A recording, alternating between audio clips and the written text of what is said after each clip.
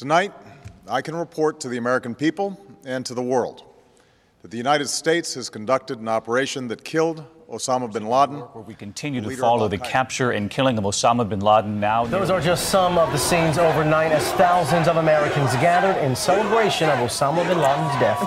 Former Navy SEAL Rob O'Neill says he has thought about the mission every day since that May Day in 2011. Multiple conversations you had with Rob O'Neill over the past year and a half. How'd you get access? And you described that his head kind of exploded when you hit him. I actually hit him 3 times because I shot him twice when he was standing and once on the ground. That is the fucking American badass right there. We are not going for fame and we are not going for bravado. We are going for the single mom who dropped her kids off at elementary school on a Tuesday morning, and then 45 minutes later she jumped to her death out of a skyscraper. If you need help, hang up and then dial your operator. I'm Rob O'Neill, and this is the Operator Podcast.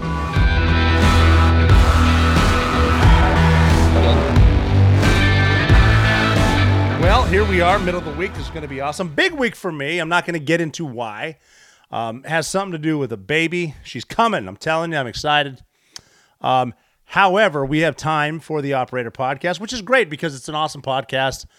You know, friends become enemies, enemies become friends. We're all richer for the experience, some shit like that. I stole that from, I want to say Family Guy. But anyway, this is episode 85 of the Operator Podcast. And what we do here, as you know, is I talk about stuff. I tell you my outlook on things as a former special operator, and I want you to talk to me in the comments, especially at the Operator Podcast on Instagram, at Aguiar, MCHOOYAH. You can go there too. Like I said, I am restricted. I've been messing with that too, like changing up from professional account to personal account, trying to see if I get any reach. But the powers that be, and by that I mean the people that know how to write code, who don't like me because sometimes I tell the truth, and sometimes the truth leans a little bit on the other end of the left. They don't like it. So we lose some reach, but I think the Operator Podcast is the way to go, but check out Aguiar as well. Tell me what you think about what we say. But today is a good day. It's a fun day because I'm going to talk with Mitch Aguiar. He's a complete badass, former Navy SEAL for 10 years, combat veteran. I'm going to ask him about some of the stuff he did in the Navy, after the Navy, before the Navy, shit like that. But he's got a great story too because he started doing MMA, Brazilian Jiu-Jitsu while he was in the Navy, took over the combatives course for the East Coast, rewrote the entire curriculum based on applicability and what we do in combat with body armor, with weapons, and basically, see, not every mission you go on, you're going to be shooting people. Actually, most missions you don't, but sometimes you need to subdue people, and you got to figure subduing people, you're in a place where they don't know who you are. All they know is you're big, you're scary, your face is green, and you might be trying to kill them, so you get people literally fighting for their lives. And if you get people who think they're fighting for their lives, they fight pretty hard. A lot of them do. It turns out there's a thing called will to live. But Mitch is a Navy SEAL. He's got some great deployment stories, some post-Navy stories, too, we're going to get into. Like I said, he's a combatives guy. He is a black belt in Brazilian Jiu-Jitsu. He's opened his own Jiu-Jitsu academy, Violent Hippie, out of Virginia. I think he's in Chesapeake, Virginia. Great supplements, massive supplements, the Smashing Greens, Smashing Reds. We're going to talk to him all about that. The way that cancel culture works, if we say stuff that the powers that be don't like, they will shut you down, and it's affected him. We're going to get into that. So I'm very excited to have Mitch Aguiar here. If you don't follow him, do follow him on Instagram. And he is at Mitch, M-I-T-C-H, _Aguiar is A-G-U-I-A-R. We're going to have a fun conversation today. This conversation is brought to you by Allegiance Gold. You know that if you've been listening to the show for a while. You also know that I think the Biden administration is making a disaster out of the American retirement system. His overspending and overprinting of money alone are the two main reasons that Americans' retirement accounts have lost 25% over the past 2 to 3 years. Did you know that the net loss on all retirement plans is $1 trillion? That number gets thrown around a lot, but that is a lot of money. And that pension plans have lost $3.3 trillion in quarter 3 of 2023 alone. We throw that trillion around a lot. How about this one? Under Biden, the average American family has lost $7,400 in annual income this year. That is $22,000 in total net after-tax income that has been lost per household. In fact, 60% of Americans complain that their income has not kept pace with the increases in their household expenses, and that's because of inflation. For Americans who are planning to retire with $1 million in their IRA, those accounts have lost a quarter. That's $250,000. Now, Americans are faced with having to work a decade longer than they planned, or they have to come out of retirement to recoup their losses. You can prevent this. One of the surest ways I know is with gold, because gold is a store of value and runs counter to the effects of Bidenomics. In less than 2 months, gold has risen 14%. I want you to listen to me, because believe me, I know the power of gold and what it can do for retirement accounts. Whether you prefer gold and silver or simply want to protect your IRA or 401k, I would trust, and I do trust, the specialists at Allegiance Gold, who have the highest trust ratings in the precious metals industry. You will not be disappointed. I know them. I've spent time with them. Their relationships are based on integrity, expertise, and impeccable service. So here's a website to check out, and I love it. Go to protectwiththeoperator.com today and download my free wealth protection guide. I'll tell you everything you need to know about gold, or you can call my favorite phone number, 844-5-US-SEAL. That's 844-5-US-SEAL. Protect your retirement with Allegiance Gold and get up to $5,000 in free silver on a qualifying purchase. Or you can call them today at our favorite number and begin your stress-free journey toward financial freedom. Dial 844-5-US-SEAL or go to protectwiththeoperator.com. Your new favorite website too, protectwiththeoperator.com. Once again, that number is 844-5-US-SEAL. Go check out Allegiance Gold. I promise you will be happy. This episode of the Operator Podcast is brought to you by BetterHelp. If you follow the show, you know that I talk about mental health. In my case, post-traumatic stress. In many veterans' case, post-traumatic stress as well. But you do not need to be a combat veteran to have stress. I have all kinds of friends that aren't in the military, are not vets, and they, it's common to have depression, anxiety, just kind of be down in the dumps. I've been there. And sometimes you can learn and grow when you talk to someone. BetterHelp is completely online, and you can do it from home. All therapists are licensed, accredited professionals. BetterHelp allows you to connect with them in a safe, convenient online environment. You pay a low, flat fee for unlimited therapy with your therapist. Therapy does not have to be expensive.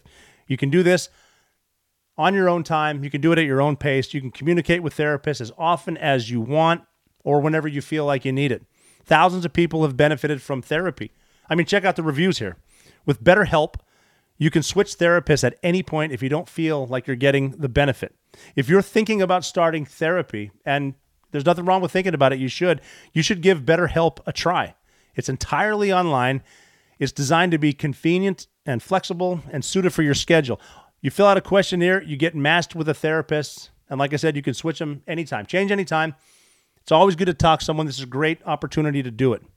Discover your potential with BetterHelp. Visit BetterHelp.com/operator today, and you can get 10% off your first month. 10% off your first month with code OPERATOR. That's BetterHelp. HELP.com/operator. All right, here we are. Another great episode of the Operator Podcast. Today is going to be fun. And actually, I've been looking forward to doing this for a while. I wanted to do it in person, but we don't have the in-house studio yet. And it's probably better for me because if I say the wrong thing, it'd take Mitch a while to get up here and get things straight. But I have former Navy SEAL Mitch Aguiar with me. He's a Navy SEAL, East Coast, MMA fighter, just an all-around badass. Very cool with some of he's got a Adopt a Cop foundation where he helps police officers learn how to basically fight and how to handle people, and the politics involved with that, just because there's certain, I'm going to let him get into that. But Mitch Aguiar is here. Welcome to the Operator Podcast, my friend. I'm really excited to have you on. Hey, thanks, Rob. Thanks for having me on. Appreciate it. Yeah, we've been talking about doing this for a while. So excited to be getting it done. Yeah, it's about time. There's a lot of good stuff to talk about.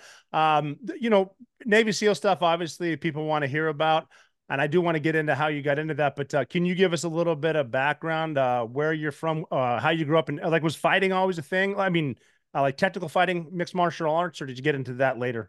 Yeah, no. So I actually am from Virginia Beach. I grew up here. I was born at Portsmouth Naval Hospital, and my mom and dad were both in the Navy.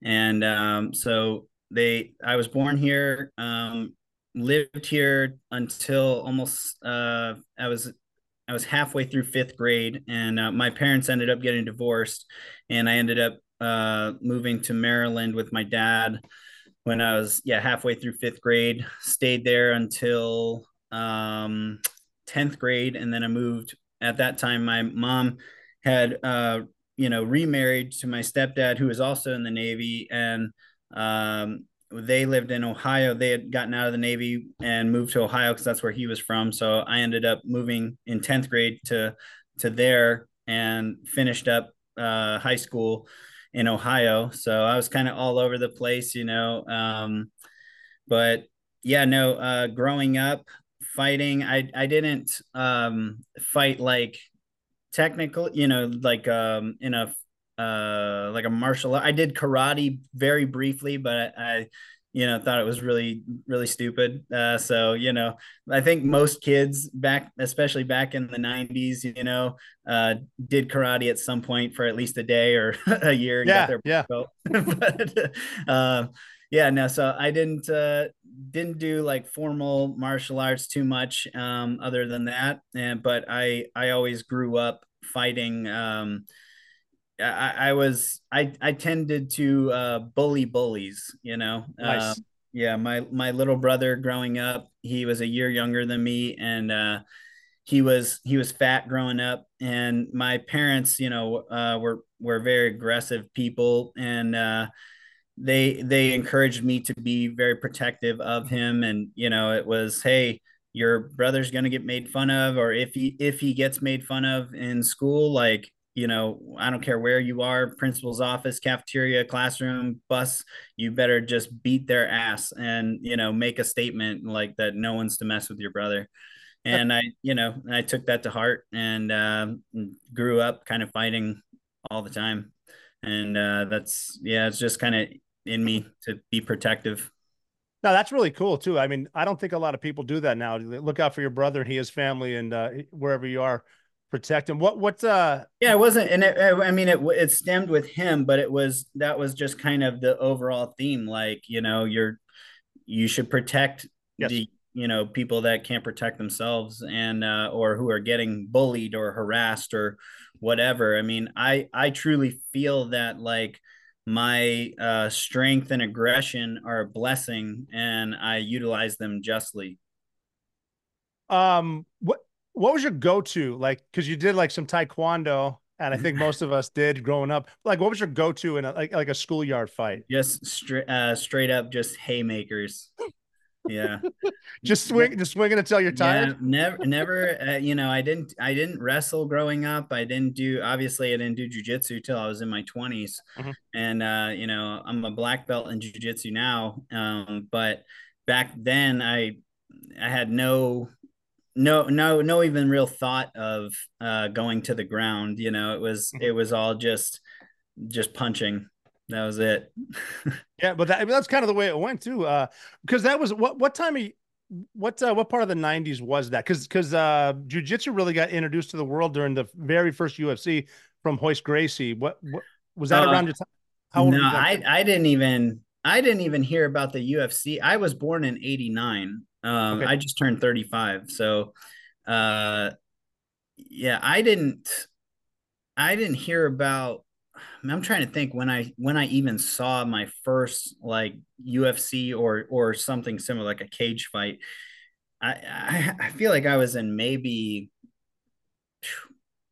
high school or something like that, like middle school, when I had maybe even heard of it as a thing, Yeah. And it was very like underground almost feeling. It certainly wasn't mainstream. But boxing was like mainstream, that like Mike Tyson, that, we all heard about that and saw that. And, but yeah, didn't ever have any interest in wrestling. Both of my brothers wrestled a little bit growing up, and I was just like, that's gay. I don't want to do that. Now Ohio's now I'm like, I wish I would have wrestled. Yeah, no kidding. Oh, me too. Right. Ohio's a big wrestling state, isn't it? It is, yeah. In high That's what I school, thought. yeah, definitely.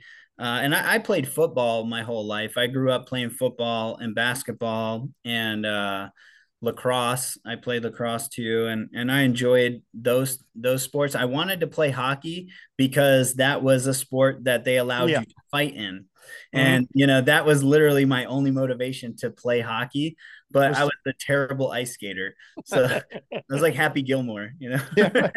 I was in high school watching the first UFC. I remember being at a poker game, I think on a Saturday night, and expecting like the sumo wrestler to win or whatever. And then you got this little dude in a gi. We didn't know if he's a taekwondo guy or whatever, because the taekwondo guy, I think from Colorado, got his ass whooped by, I think, Ken Shamrock. And then Hoy starts winning these fights from the guard, and everyone's like he was like stopping and saying to the ref, "This guy is tapping." And I don't know if you know what I don't think the ref knew what a tap was. And I think like Brian Kilmeade from Fox News was hosting it, like one of his first gigs. No one knew what the hell was going on. I don't think that the world knew what was about to be unleashed on him with that, because it seemed like to me, even when a wrestler would fight a jiu-jitsu guy, at first the jiu-jitsu guy had the advantage because the wrestler doesn't want to get pinned, so he wants to give you his back almost.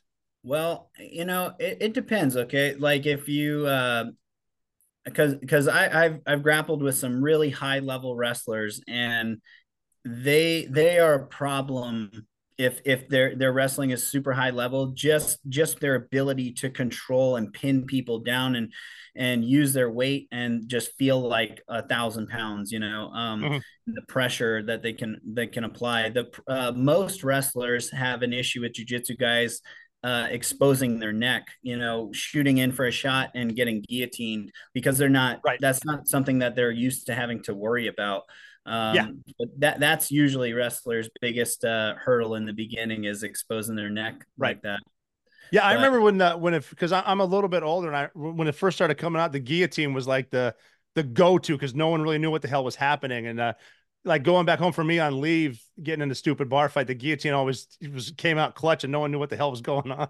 Man, it's crazy. I just can't even imagine the advantage that those guys had, the Gracies had, just being, at a black belt level of Brazilian Jiu-Jitsu and going in to fight, and people have no idea. No idea. I mean, even in that first one, there was a boxer who have you ever done jiu-jitsu? Yeah. Not as much as I should have. It's one of those things where I just like, damn it, I started in 1999. If I would have stuck with it, it would have been kick ass, but just never worked out that way. Every now and then. But it's one of those things, looking back now, it's like, damn. Even when you do a little bit of jujitsu, it really exposes you to how much you don't know, and how like deep that pool of knowledge is. So like just thinking about, I mean, when I grapple with someone that has never done jiu-jitsu, I mean, it's like you're like playing with a toddler, no matter if they're big, strong dude. Doesn't seriously, matter. And when I started rolling, Gustavo in Virginia Beach was a brown belt, and I think Frank Cucci was a purple belt. And now, like, obviously instructors are black belts, but even then, like, fighting a brown belt, he's going to destroy you. Even a Navy SEAL fighting a 20-year-old Brazilian dude, going to destroy you. A blue belt will destroy you. And that's what the whole premise with Adopt-A-Cop is, like everybody and for those you don't know, Adopt-A-Cop BJJ is the charity that I started. And that was in response to, during the whole George Floyd and Black Lives Matter and all this shit. And there was a lot of shootings, or not a lot, but there was probably 10 shootings or something that year. And all those situations, like any other jujitsu practitioner, I was like seeing these unfold, and I was like, man, if that cop knew a blue belt level of jujitsu, this could have been avoided. Yes. And and just from watching these videos, it seemed to me that the majority of them stemmed from a lack of training or fear almost, and it's like this, I don't want to go hands-on with this person because I'm not confident in my abilities, so I'm going to go to my weapon immediately. It's like that escalation of force. um when you're in fear for your life, you go to that. And but if you were better trained in your abilities to control the situation with your hands, you wouldn't be in fear for your life. So that was kind of how the whole program started. I was like, these cops just knew a blue belt level of jiu-jitsu, it'd be night and day in any kind of grappling situation or scenario. So that's how it started. And now, that's what we do. We pay for police officers to learn Brazilian jiu-jitsu until the rank of blue belt. Yeah, that's awesome too. Well, yeah, we had some jiu-jitsu guys when I was excuse me, when I was at SEAL Team 6, we would, like Gustavo, we'd bring him in and he developed prisoner handling, going from your weapon to the ground, how to cuff. And just from the stuff that we had before, like I don't even remember what they called it. They had scars first, and they had that Dwayne Dieter stuff, and then jiu-jitsu came in, and just the way you could manipulate prisoners was so much easier, so much better, and it's safer even for the bad guy. Like what are your thoughts on, like, obviously New York politicians completely suck, and there's like they banned a chokehold because they're so damn ignorant. They think a choke is going to kill someone, where I think a choke is probably the easiest way to subdue someone, and they'll be fine when they wake up, a little bit scared and disoriented, but they'll be in cuffs and fine. Yeah, I mean, because they're looking at like, oh, that's what happened to George Floyd. No, George Floyd died of fentanyl, but yeah. So, and he wasn't choked, and a choke isn't going to kill you. I choke out people every day in my gym. I let my students choke me unconscious. I've seen videos of you letting I think one of your female students choke you out. Yeah, and now, okay, since we're there, and now, is that to prove to your student what it's like, or how easy it is, or what's the point of that? I mean, I've been choked out, even when I didn't plan on it. But when you're letting someone choke you out, what is the purpose? It's more to ease their like fear of being choked unconscious. That because a lot of people are afraid of. They're afraid, and they don't, and they panic or whatever. And it's not something that, it's not scary. It's not something, it's actually euphoric, No, it is. I was going to say that too. I've heard of, I've heard of people choking themselves with a belt, trying to do some stuff by themselves. And it can end badly if you don't have a swim buddy. Yeah. You got to have a spotter, autoerotic asphyxiation is the thing, but do you, I didn't think we were going to get into that here. I'll be honest. Do you think you think it would be, I mean, politics aside, I know all politicians care about is their own power and getting reelected. They don't really care about their constituents. I don't think that. I think people get power to keep power, and they never want to relinquish it. But do you think if they really cared about the people, you could get like a jiu-jitsu practitioner to tell politicians that, hey, if you allow them to choke, there will be less shootings? I think that jiu-jitsu is becoming more and more mainstream and popular every single day. And I think it's only a matter of time before someone who is a politician, starts doing jiu-jitsu. I mean, even Mark Zuckerberg is a blue belt now. Right. I know. And he's like, kind of super into it. So hopefully at some point, one of these politicians. And just for the record, I fucking hate all politicians. Yeah, me too. They're all criminals. I hate every one of you. But hopefully one of them and join jiu-jitsu, and hopefully they come to my gym so I can choke them the fuck out. But that's cool. And yeah, that should happen. That'd be awesome too. Plus the violent hippie thing is, I think that's the coolest one out there. I think you explained it to me one time. Didn't someone ask you, why does it say violent hippie? Like they were saying you can't be both. Yeah, I mean, we get that all the time. I mean, obviously, it's kind of like an oxymoron to most people, and they're like, "Oh, that doesn't make sense" or whatever. And I'm like, "Of course it does." Like you can't. I'm all about peace and love, and I think unity, and that I think that we're all one. I think that we're all one with animals, plants, the earth. We're all one. But there are assholes out there, that want to inflict harm on others, or just cause harm to others. And the only thing, you're not going to be able to peace and love and, kiss your way out of that sometimes. Yes. Sometimes the only thing they respond to is an ass whooping, or, and you have to be willing and not only willing and able to inflict that, but like capable, of doing that. So that's why our motto is be kind or else. Or else. I love that. That's my new favorite one. What I liked is what is the best way to learn a new language? Immersion. If you can live in that country and speak daily with native speakers, that's the best way. However, if doing immersion is not in the cards in 2024, you can learn a new language the second best way, and that is with Babbel. 1 in 5 Americans have learn a new language on their bucket list. If that's you, make 2024 the year you can mark it off the list. Join millions of Babbel language learners across all age groups. Babbel is conversation-based learning built with science-backed cognitive tools like spaced repetition and interactive lessons created by real language teachers and voiced by real native speakers. Babbel's advanced speech recognition is like having your own personal language coach to help improve your pronunciation and get you prepped and confident for real-world conversations. Facile à commander dans la nourriture. Parler à connaissance, conversation de base. Fast forward to the end of 2024. Think of your goals. What can you do right now to give yourself the best chance of succeeding? If you want to learn a new language, you should absolutely get Babbel. Plus, Babbel's speech recognition technology helps you to improve your pronunciation and accent. Tu as quel âge? Tu as quel âge? Here's a limited time offer. Here's a special limited time offer for our listeners. Right now, get 50% off a one-time payment for a lifetime Babbel subscription, but only for our listeners at babbel.com/operator. That's 50% off at babbel.com/operator. That is spelled BABBEL.com/operator. Babbel.com/operator. Rules and restrictions may apply. Go check out Babbel. Kind of the way that maybe I heard it from like Jeff Gum or somebody, but it's like, look, I love to hug trees. I'm all about clean water, but if you start something, I'm going to put your hands in your pockets for you. And it's almost like with my personal thought is violence is not doing anything until you need to convince someone else. Other than that, it's just a suggestion. If you try to force something and you can't back it up, then you're kind of screwed.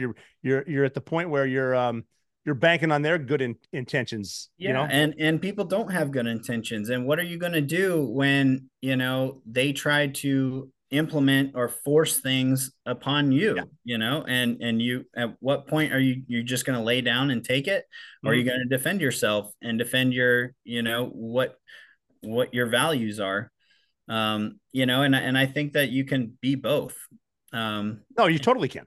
Yeah. So that's kind of what it's about. It's kind of how I identify my, so I figured I figured it would kind of be like a beacon, when the right people read that violent hippie, they just immediately identify. They're like, yes, that's what I am. Like, that's me, It seems I'm not like Republican, liberal, or just Democrat or whatever. It's like, oh no, I'm a violent hippie. That's what I am.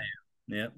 It seems too like the more people that train, the less violence there is, and like what I love about my limited jiu-jitsu is that I'm less inclined to start a fight, even with the dude with the long hair on a scooter, because he might be a black belt. I don't know. Yeah. And just, sometimes you just don't want to get in. It's almost like it could be more peaceful. The more people know, the less violent it could be, I think.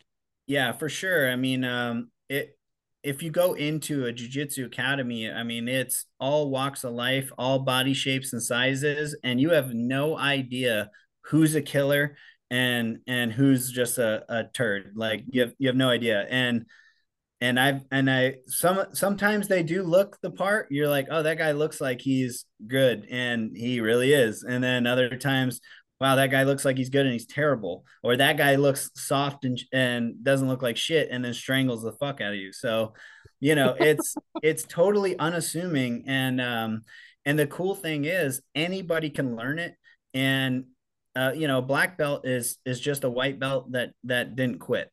And they just keep coming and showing up. And if you do show up and put in the time and learn these techniques, you will be able to beat your opponent. It's, of course, physicality plays a role in it, but the technique, it's not like you're guessing, right? There are rules that are like, almost written in blood, like, that are staples of jujitsu. And like, you don't extend your arms. You don't, there's certain things you do. You take away space on the top, you create space on the bottom. Like there's these fundamentals that are there for a reason because they work. And when you roll with someone, like, after you understand these and you roll with someone that doesn't know them, and all of a sudden, like, they just start guessing, and they're extending their arms and stuff. And you're like, oh, wow, this person has no idea what they're doing. And they just set themselves up so easily to get submitted. And it's all about like position over submission. So you're fighting for that better position. It's like a step-by-step process. It's not guesswork. It's not instinctual, really. And it's a system, and it works at all levels, and that's what's cool about it. And regardless of who you are, if you learn this system and you go against someone that doesn't know the system, you're going to win. It's like chess, where there's a system to chess, and there's like rules to chess. And if you just go out there and guess, and you open up with your pawn on the very end, and you go out, and if you're playing against someone that knows how to play chess, you're like, oh, this guy doesn't know what the fuck they're doing, and they're just gonna piece you up, and that's kind of how it is with jiu-jitsu. Now with jiu-jitsu, is there a point, because I heard a couple of dudes talking, like once you get to purple belt, you kind of know most of the stuff. Warm-ups. I did see that. No, someone was saying at a purple belt level, you kind of know everything. It's just a matter of mastering it and finding out, like chess, 4 or 5 moves ahead and quicker. Yeah. So I would say, once you get to a purple belt level, you should basically know all the things that a black belt does.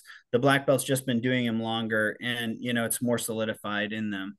But the thing I like about jiu-jitsu is it's not like or karate, you get your black belt in 2 years or whatever. Yeah. 9-year-old black belts. It's just not that's bullshit. But like, jiu-jitsu's, you're talking like the average person to get to black belts 10 years of mat time, so that's a ton of repetitions. That's a ton of time in bad positions, because nobody's going to start out at jiu-jitsu and be good. That's the other cool thing about it, is the type of people that do jiu-jitsu or are in a jiu-jitsu academy are types of people that are okay with working towards something and that delayed gratification. Whereas, our society is very much, especially now, it's like short attention spans, very much need that instant gratification, that kind of shit. And, and we're seeing the negative effects of that, throughout our society. But in a jiu-jitsu academy, you're not going to be good at jiu-jitsu. That's just fact. I don't care who you are. You're just not going to be great right away. You're going to lose matches. It's humbling, and you have to overcome adversity. You have to be persistent and consistent. And, so and it is humbling. So you're in that environment. If you're at a good academy, everybody there is going to be cool. Everyone's going to be, understanding, like, hey, I was just in your shoes, and they want to help you get to like the next level, and, at least that's how it is in my academy. I've been at academies, I've trained at academies all over the place, all over the country, all over the world. And I've taken things I like and don't like, and, taken things I've liked from all those and applied them to my academy, and removed all the other shit. And, our motto here is be kind or else. Like, no one's coming in, cause that's the other thing too. Like, someone coming in off the street into a jiu-jitsu academy, especially nowadays where people know the power of jiu-jitsu or how effective it is, or, that's an intimidating thing in itself, and then to go in there, and if you just are oh, fresh fish is here. Now I get to try out my flying armbar on this new guy or whatever, Yeah. and like hurt them or whatever, then you're not going to get any retention. Like those people aren't going to want to No. come back. Yeah. And nor should they. And but like you shouldn't be having that type of environment in your academy or allowing that, you know.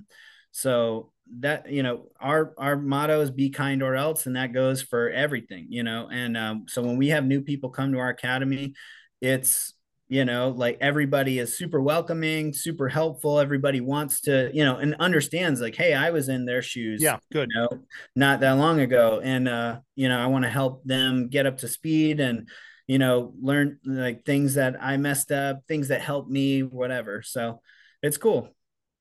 Yeah, I was going to ask how as the guy running the show over there, how do you welcome like a new white belt that doesn't know anything? What kind of instructors do you have with them, or do you do it, or what do you start them with on day one? Yeah, I like to go. So we have a beginner's class and we have an advanced class as well. But I like to take people that have never done jujitsu at all and explain to them like the basic fundamentals and like laws of jujitsu, so that and that takes about 30 minutes, I would say, to go through all of that. And then I have them do like you know, go through all the positions, mount, you know, rear mount, guard, close guard, open guard, like just go through all of them just to have just so that they see it and can put a visualization to the names of these positions. And then like the basic overview of like what you want to do. Like when you're in someone's guard, the only thing you want to be focusing on is passing their guard. Like you shouldn't be worried about trying to get a submission from here. It's position over submission, you know. And like I'll show them and I kind of do this little walkthrough series of like passing the closed guard, getting to side control, and then the person now that's on bottom side control you know, closing their guard, retaining their guard. So so it's kind of this little drill, and I do a couple of those so they understand like the overall big picture view. But then obviously those are broad strokes, but then, you know, it's all dialed in. It's a system. But if you just go into a jiu-jitsu gym and watch people rolling around, you have no idea what's going on. Yeah. You're just like, okay, that guy's on top, that guy's on bottom. Okay, that guy just rolled him over. I don't know what's going on. But if you understand, then like so after I do that little like 30 minutes with them, that little drills and systems and talking through them through that, then we'll watch like the people rolling in class and see, okay, do you see that's what he did? Do you see what he's doing? Blah, blah, blah, and kind of talk them through it. And then like you see the wheels turn like, oh, okay. Now I understand what I'm looking at, you know, somewhat. I have an idea, but I tell people it's like learning a foreign language, you know. It's like, you know, and today you just learned hola, you know, you know, but it's gonna take a long time to get fluent in this language. So, have you ever have anyone come off the street and challenge you? Off the street and challenge me? I don't think so. Not in jujitsu, and like no one's ever like come in my academy and tried that. I've had people do that to me, like with slap boxing and stuff Yeah. like that, which ended pretty funny. Now, what's that? Okay, you can't stop with that. What's that story? Oh, well, so I was actually at the Navy SEAL monument, the statue here in Virginia Beach. Virginia Beach, and during the BLM kind of all that bullshit that was going on here, there was a BLM chapter here that was causing issues down at the ocean front, and they were saying that they were going to, you know, vandalize the police statue and the Navy SEAL statue. And I was like, oh, okay, cool, I'll meet you there. And so I put on my body armor and rifle, went down there, and you know, stood down there and you know, just was gonna guard it. And then I saw there. You got me? Oh, sorry. No, good. I don't know what's going on here. I got you still. You hear me? Okay. Yep. Yeah, and there ended up being like 6 other SEALs there, you know, which was cool because I thought I was just going to be by myself. and and they had like um Overwatch on like some of the balconies and the hotels nearby and stuff, and I was like, oh shit, okay, this is cool. And Did anyone show up? no one came and fucked with it. A couple guys came up, but again, like, we were just chilling there, just like, hey, fuck around and find out sort of That's thing. But luckily no one tried anything. But there was this one dude that came up and he was kind of drunk, and he was just like, oh, you look like a fighter. And I was like, yeah, I am. And he was like, oh, you want to slap box? And I was like, sure. And just slap the shit out of him pretty good. Did you go and let him have the first shot, or did you hit him first? Hey, whatever. No, I don't remember. I have the video. I can send you the video. Oh, you better send me the video. I'm gonna post that. No, I have the video. I think I posted it on Instagram and they deleted it for whatever. Yeah, for whatever reason, because you were standing up for something. Yeah. Yeah. So okay, now how does that work at Virginia Beach with body armor and a gun down in the ocean front? Well, and that was kind of funny too, because I'm pretty well known around here in this area, and for one, I adopt a cop and helped a lot of the police, and then also I did a ton of fighting here, so and I was always the main event of the fight league here, and so people knew who I was, and but when that happened, I put on my body armor and rifle and walked right down the boardwalk, and and the cops ended up coming up to me and they were like, we gotten like 30 911 phone calls, and they were just like, yeah, we know it's Mitch. But I'm not doing anything. I'm not breaking the law. No, if you're not breaking the law, that's good. It's an open carry state, and nothing was vandalized. So I mean, mission accomplished. That's peace through strength. I think exactly. It's fucking peace through strength. Like that's what we're supposed to have. Yeah. Well, again, it's back to the point too. Is I can be violent, but if we all behave, nothing's going to happen. It's fine. Absolutely. Everything that I have is contained if I needed to. And the cops' fucking hands were so tied, and they always are. So like, it's like, at what point are American citizens going to fucking pick up the slack? It's like, and I've been saying this shit, at nauseum lately about like our tyrannical government just needs to be fucking checked. And that's what the Second Amendment is for. Yes. It's not for fucking hunting, Totally. No, it's not. And even, I mean, and you don't have to do that through violence. You can just do it. You can have peace through strength. Like, seriously. Well, that's the whole thing with strength, is a deterrent, because they know if they act up, then something will happen. But like right now, I mean, look at Israel, look at Ukraine, look at China, look at the Red Sea, all that stuff. That's all happening because they know we won't do anything about it. Yeah, it's beyond pathetic to me that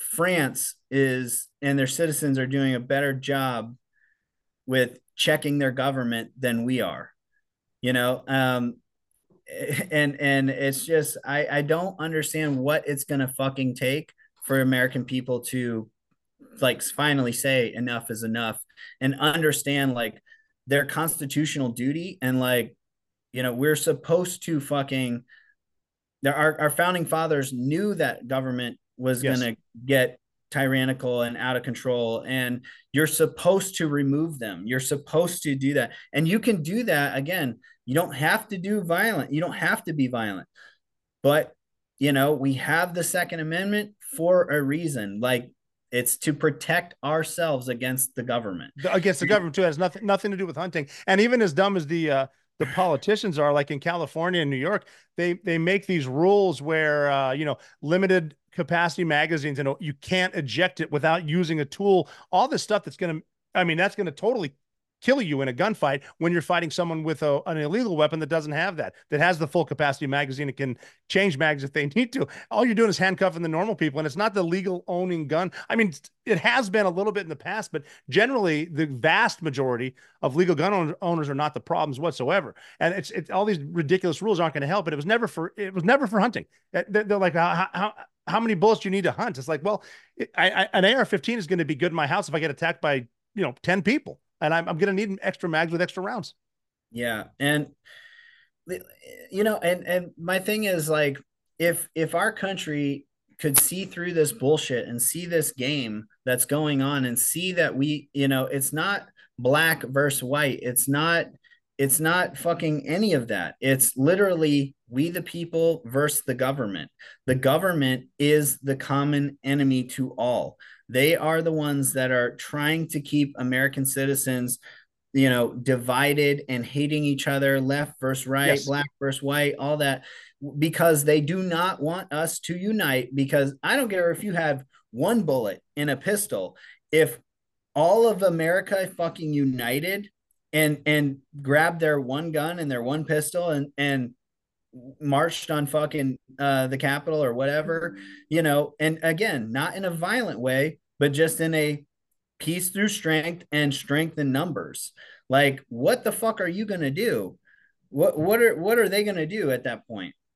Like what? Well, I mean, we sort of saw what they're going to do, because on January 6th of 2021, that, they knew there would be a big rally there, but they also knew that if they can get a few feds in there, allegedly, to open the gates and let them escort in, they're going to act up a little bit, and they can use the word insurrection to prevent Donald Trump from running again in 4 years. And what would happen? You got to give the Democrats credit. They're very, very organized, and they see the long game, where the Republicans are just weak pussies. Yeah, completely. I mean, not all of them.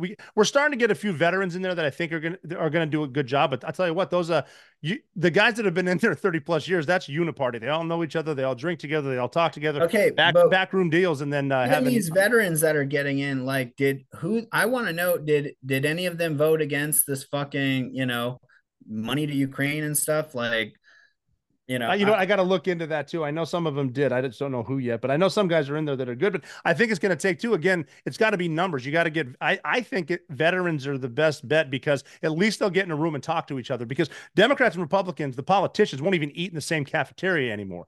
But vets will get together, and you need some sort of I think you need a group of people to go around and sort of take the reins, but that's a long time in coming. And some guys that have been in there are like, this place is so corrupt, I'm getting out. 2 terms in, that's enough for me. And it's a sad state of affairs, but that's where term limits come in. But the problem is the lawmakers are the ones voting on the term limits, and that's them. And they, like I said, they're not going to relinquish their power no matter what. Yeah, it's scary. It's definitely like scary to think that this, I'm not convinced that we're not just kind of fucked as a country, and it hasn't gone too far, and it has, that the power isn't too in one side's hands. China's been fighting this game for a long time. Everything from sending over honeypots for politicians to lining pockets of politicians, and then sending their sleeper cells to the southern border. Because, I mean, and I hate to be right, but when China tries to take Taiwan, or does take Taiwan, if we defend them, they're going to activate sleeper cells here. And you asked, what's it going to take for us to reunite? The sad truth is, it's going to take something like an attack, an EMP, or something here. But if you think about this, especially these younger generations, if there is a war here, I don't think a lot of them are going to fight. I don't think they have it in them. They're going to take the path of least resistance. A lot of collaborators, like the damn mayor's son in Red Dawn. You're going to see a lot of that, especially on the left coast when they come in, because I don't think there are people that have it in them. There are some, but not a lot of them. Like in Portland, Oregon, you think they're going to fight against China? I don't think people understand the real possibility or threat that like an October 7th can happen here, and especially with the border wide open and all these military age fighting men from China and from all over that are pouring in. And it's not like these mom and little kids seeking a better life. It's people with potentially bad intentions, coming in here. And again, yeah, they're down for the long game. They're down to be patient, tactically patient, and wait for the time to strike.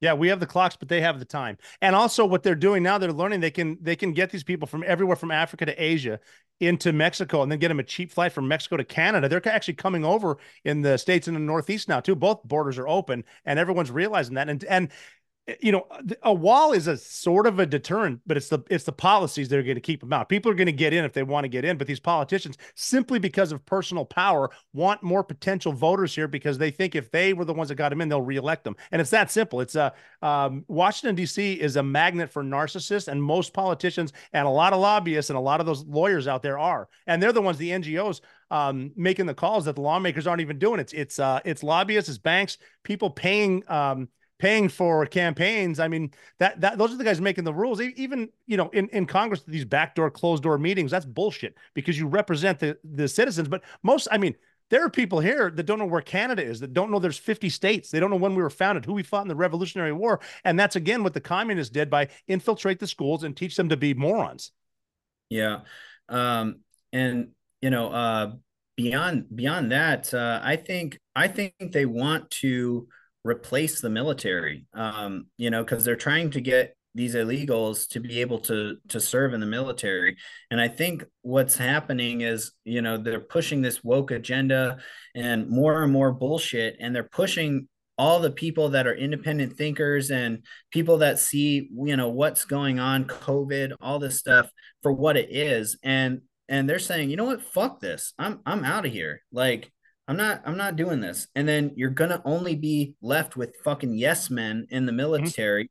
And then eventually, like, even those people are going to get out and it's going to be brought in with these illegals that are coming over. And, do you think they're going to have any issue with, martial law? And if that's, becomes a thing and it's shoot at these protesters, shoot at these American citizens, like these aren't your real countrymen. They're not fellow patriots, and that's what I think, kind of it could possibly happen. And I think is what one of the things they're trying to set up. Well, I mean, even with everything from the Soros funded district attorneys to, everyone in the cashless bail, to defund the police, to take everything away from the police, to lose the deterrent. If I'm a criminal and I see that there are criminals in Florida that go to New York, steal in New York, go back and sell the stuff in Florida, and they ask them, why don't you just steal in Florida? And they're like, well, because we'll get arrested and put in jail here in New York. It's free for all. Just the other day in New York, three or four people went into Gucci and walked out with $50,000 worth of shit, not paying for it. They're gone. The incentive's not there. And I think what people don't even hide their faces. They don't do any of that. They just walk in nonchalant, take it, walk right out. And what they don't realize too, if you get dudes from Afghanistan, Senegal, sub-Saharan Africa, and they grow up very, very like real poverty, and they come here, if they get here illegally, they're not trying to assimilate. They don't give a shit about the Constitution. It's fucking mayhem. It's Bree time, baby. And I don't think people realize that they're not going to assimilate, especially in these numbers, and we're losing the country just because of that.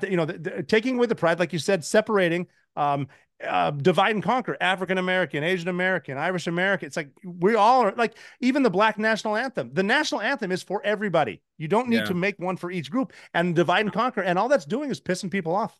Yeah, no, it really is. And and it sucks that. It sucks that our society is so fucking pussified too, that completely. I would never, if I saw somebody do that in a store and just come in and grab shit off the shelf and try to walk out, I have nothing to do with the store, whatever. I'm absolutely going to grab that motherfucker and hold him down and be like, absolutely not. Like, what the fuck? This is a society, like you can't have that shit. But our society is so pussified. And then not only that, but the people that do take action get fucking punished. Yep. Again, New York, the Marine in New York that choked that guy out. Mm-hmm. I mean, that's and crazy. everybody on the train should be looked at as a fucking hero. Like. Mm-hmm.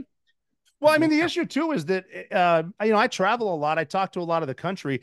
And, on a positive note, most Americans actually agree with us. The problem is the leftists own the media and the social media, so they're going to give you the bullshit. Most people feel like this. Everyone on that train thanked that Marine for subduing that guy because he was walking around being a menace. This Marine put him down.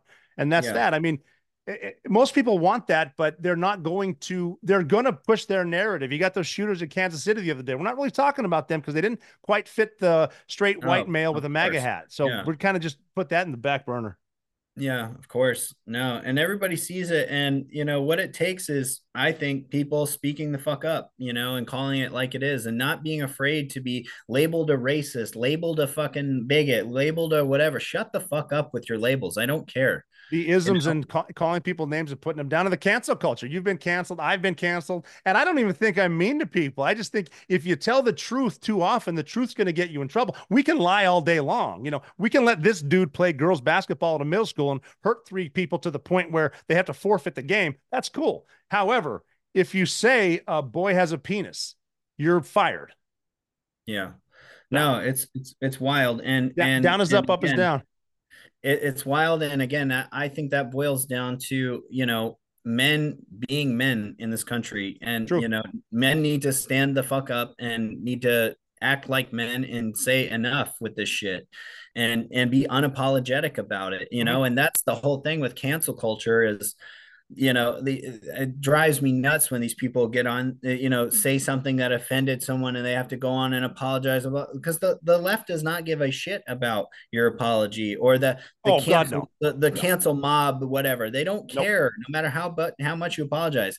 Like, and I've obviously been super outspoken this whole time against all this shit. And whenever anybody came to me and, oh, you're da-da-da, and I was like, oh, cool, you want to apologize? Go fuck yourself. And then it's like, that's not, the next person isn't going to come up and try to get an apology or whatever. It's know where the fuck I stand. That's the story. Yeah, I was filming a show. I was swimming with apex predators for a full year, filming a show, proving, because in Buds, we all swim in the Pacific Ocean, great white superhighway, but no one's been attacked. I was filming the show to prove you're not on the menu. Filmed it for a long time, the entire year. We're getting ready to, it's a major network. I'm not going to mention them. Right in the Summer of Love 2020. And they hit me up and said, well, we're not going to air it. We filmed this for a year. It cost a shit ton of money to make. Brilliant show. All about the environment, the ecosystem, why sharks are good, why all this is good, and the whales and all that, violent hippie shit. And they said, well, you said on Twitter that BLM, I said something like Black Lives definitely matter, but BLM is a Marxist organization. And I got canceled for that. Yeah. But I mean, and that's the truth. And I mean, look at BLM later, a couple years later, they found out they were taking the funds to buy the houses for them and their families and living in the rich neighborhoods. And they're not doing anything for the Black community. It's how do you not see this? And if you do see it, you can't say anything because you'll lose your livelihood. Yeah, no, but I've always tried to encourage people with that, especially during like the BLM, because I was, very just blatantly saying fuck Black Lives Matter, and I'm not apologizing for that. And like when people would say, "Oh, you're racist," I'm like, that doesn't matter. I don't give a fuck what you call me or label me, because it's like, I have 6-pack abs. Like, so do you think if you called me fat, do you think that holds any fucking real weight or value to me? Right. Like, no, it doesn't. Same thing. You call me a fucking racist. I know I'm not racist. So it means nothing to me. Like, shut the fuck up. I don't care. And that's what I keep telling people, to encourage them to just speak up, because that's what the problem is too many people are afraid of these labels. They're afraid of, yes, they are. They're afraid of being demonized or canceled or whatever. And it's like, that's why people are too quiet and pandering, and this fucking shit is getting out of control. Just because you call me something doesn't make it true. Just because you decide something. I mean, and if you're offended, go fuck yourself. One of the things about me is I encourage people, anything you want, say it to me. And getting offended, that does nothing. It's like, you're right or you're wrong. And by the way, if I'm wrong, I'll admit it. No, okay, fine. I was wrong on that. But I did Greg Gutfeld's show. We filmed that in New York City. And I made a joke inside. As I was leaving, this 20-year-old white girl pulled me aside and said she was offended at my joke. And I said, which joke? The joke I said was I was making fun of those liberal women that went over to Syria. And I said they had this grand idea of joining the caliphate and becoming an ISIS bride. And then they were disappointed because once they get there, they're getting passed around like a joint at a Fish concert. And that's the truth. And that happened. And she was offended. I'm like, well, go fuck yourself. Go to Syria. I don't think that sexual assault is funny, but ISIS can suck it. You go to ISIS, you get what you deserve. And that, by the way, is a huge dose of reality. Oh, it's like the Queers for Palestine. I will pay for their tickets to go to Gaza. Actually, you know what? Don't even go to Gaza. I'll send you to the West Bank. Go. You go to Syria. Send you to Iraq. Walk around with that flag and see what they do to you there. Yeah, that's just delusional, Well, they're being taught bullshit. Yeah, and people just want to virtue signal and all this stuff, but they don't understand. They really don't understand any of it. They don't care to understand any of it either. Do you think the leftists, the flag waving blue haired people would change their stance on Hamas if they realize Hamas is the extreme right wing? Because they are. I mean, you got to figure it's extreme right wing. They don't like gay marriage. They're extremely religious. I think it's more of like, they view like Jews as the white rich people, and they're oppressing the poor brown people. So I think Jesus wasn't rich, and I think he was brown. I think yeah, but I think that's what they view it as. Well, they're being taught that, and you only know what you're taught. All right, okay. We'll get back into this. Yeah. I could go on and on and on. I know we are going to, but I gotta hear some Bud stories. We got to get into that, because that's something I do know a little bit about, because I can sort of talk through MMA, but you're the pro there. I want to hear about why the Navy. I literally joined the Navy because I was bored. I didn't have, I just graduated high school. I was roofing. I was working 3 jobs. I was roofing. I was a surf instructor at Kalahari, and yeah, and I worked at my mom and stepdad's little convenience store, deli store, and I was just doing that. I definitely knew I was not going to go to college, and didn't really know what I wanted to do. And a Navy recruiter had came in one day to the store, and I was with my mom, and he was just like, "Hey, you do you want to join the Navy?" And I was like, sure, why not? And really? He's like, yeah. And was that Virginia? No, that was in Ohio. I thought you said you were surfing. At Kalahari, I was a surf instructor. At Kalahari's the largest indoor water park. Gotcha. Sorry about that. Okay. No, if you knew something about Ohio, I didn't know. That's badass. Yeah. So he just came in on a whim. He's trying to fill a quota. You said fuck it. Just bored. Yeah. And I was like, I really don't know what I want to do. I didn't like Ohio, and my mom and dad and stepdad were all in the Navy, and my dad always wanted me to join the military. Like, he always tried to encourage me to join the military. Mm-hmm. And I just had zero interest growing up. I was just like, no thanks. And he was a combat cameraman for Green Team and SEAL Team 8 and stuff like that. No shit. So yeah. So he deployed to Iraq and Desert Storm and all that with the SEAL teams. And so but I had no interest in like anything in the military. So like he had he would dive and jump with the team guys and stuff like that, and shooting and stuff. And so like I just knew he was like a military guy. Like he was like a soldier guy. I didn't really know. I didn't really care. And and like he was always trying to get me to join. I was like, nah, it's not for me. No thanks, not interested. And then I remember my senior year of high school, like all my friends at the time were joining there. They wanted to join the military, and they're like, yeah, let's do the buddy program. We'll all be together, blah, blah, blah. And I was like, no, that's not for me. No, thanks. And then I ended up joining, and none of them did. Oh, no shit. Yeah. Now, was it like I want a contract to be a Navy SEAL? Or did you know what a SEAL was? But how'd you get that? So I didn't know what a SEAL was. But that recruiter was like, "You look like you're in good shape. Do you want to be a SEAL?"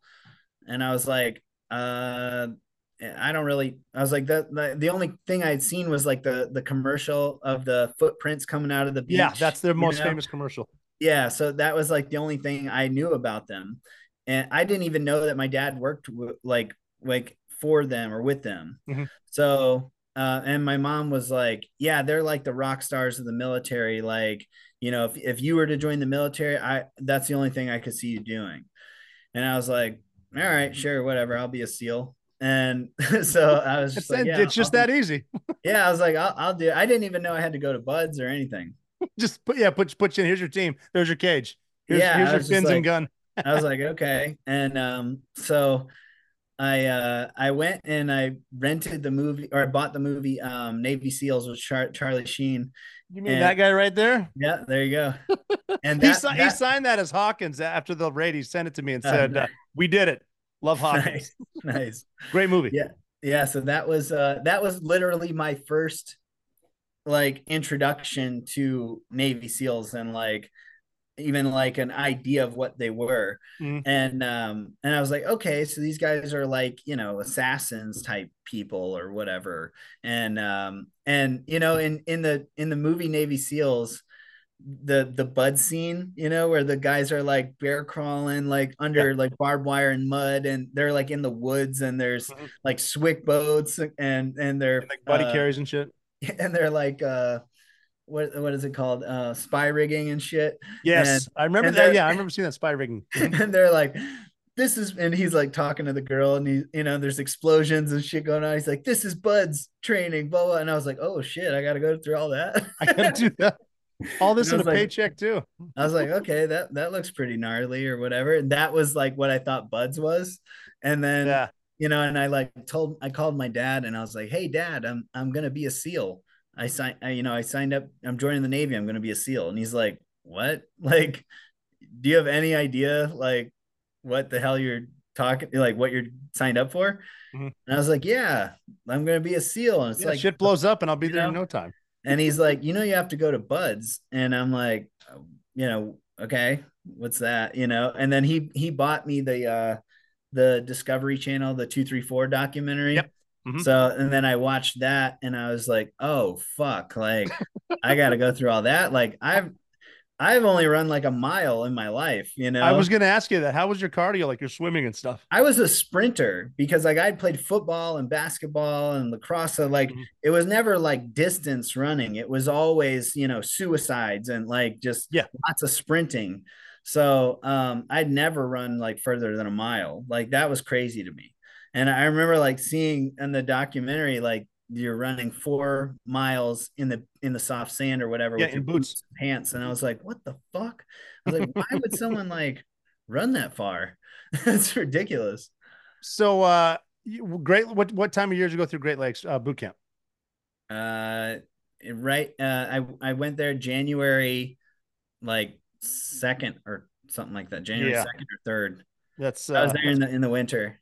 Cold. Yeah, I went through in January. It's oh my god, boot camp was so fucking stupid. Like, yes, I remember like they made us wear these wool sweaters. Like they dressed you like the fucking Michelin Man, you know, and it was just so over the top, ridiculous. And I hate being like really hot, and it was just miserable wearing those itchy ass wool fucking sweaters and those dungarees. We were putting they put towels on us. We were wearing shower towels as scarves and shit. That's in the 90s though. I don't know what they had to do. I didn't have the wool sweater. Yeah, no, it was definitely annoying.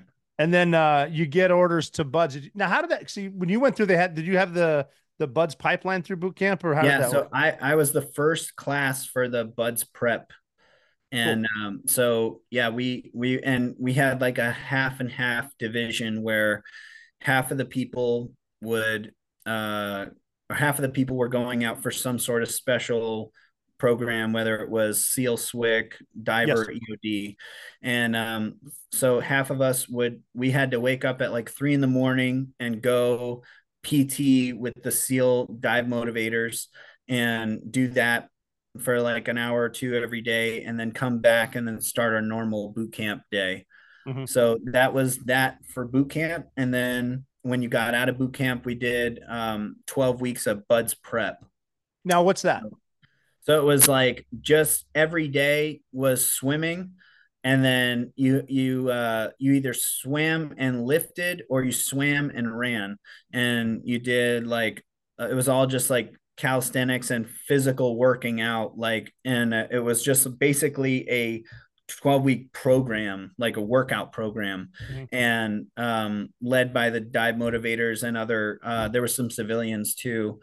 that were like specialists in running, specialists in swimming, specialists in lifting and stuff like that. And they were just trying to get people more physically prepared. Yes.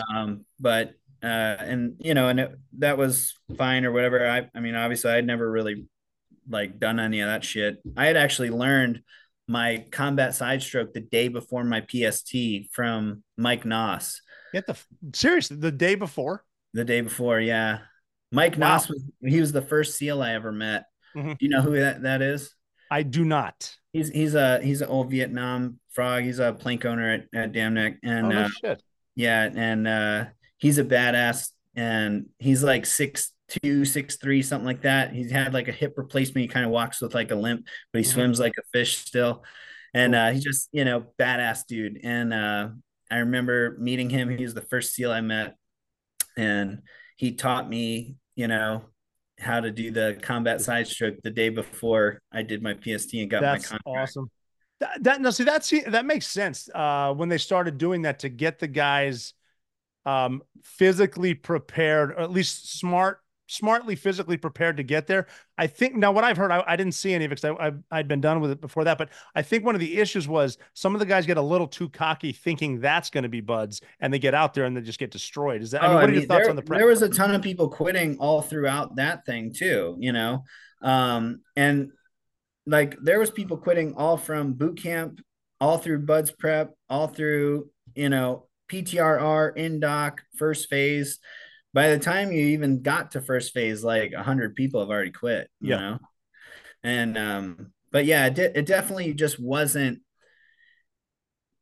it doesn't matter how prepared you are physically. Like if you're not mentally ready to just like, and people like, I think that was what I recognized was there was so many people that were thinking like buds is a game that they're going to win or something, or like that they're going to navigate and get through like, you know, and it's just not like you have to go there understanding that the whole point of this is to get you to quit. The whole point of it is to make you miserable and weed out the people that, you know, that are going to quit. And that's it. It's not something that you're going to win the favor of the instructors or something like that. And like, there was people like, I remember like, I tried my hardest and they just told me I was a turd. Like that would like fuck with them, or like, you know, they're yelling about their room inspections and those and you know, and it's like how can I fucking trust you on an op? You can't even, you know, get all the sand out of your room, and it's just like, oh God, I'm not worthy. It's like, and yeah, they'll even if you don't have sand in, they'll bring sand in their pockets and make sure there's sand on your bed. Oh man, I remember one time my roommates they wanted to so I was married at the time when I went through Bud, so I lived off base, but you know, obviously you still have to have a room there for room inspections and all that shit. And I remember my roommates they lived there in the room all the time or whatever. So I was like, all right, let's, you know, do you guys want to meet up and we'll clean? And they wanted to wait until, you know, like Sunday night or whatever. And I'm like, all right, whatever. And they're wanting to like, just go like ham on this room. And I'm like, let's just clean it as best we can. But like, it's not worth staying up all fucking night and losing all this sleep to, you know, it's a fucking game. Like they're gonna pass you a failure. What's and if you fail, you get a 30-minute fucking extra beat down. That's it. Who gives a fuck? Like get wet, get a full night of sleep.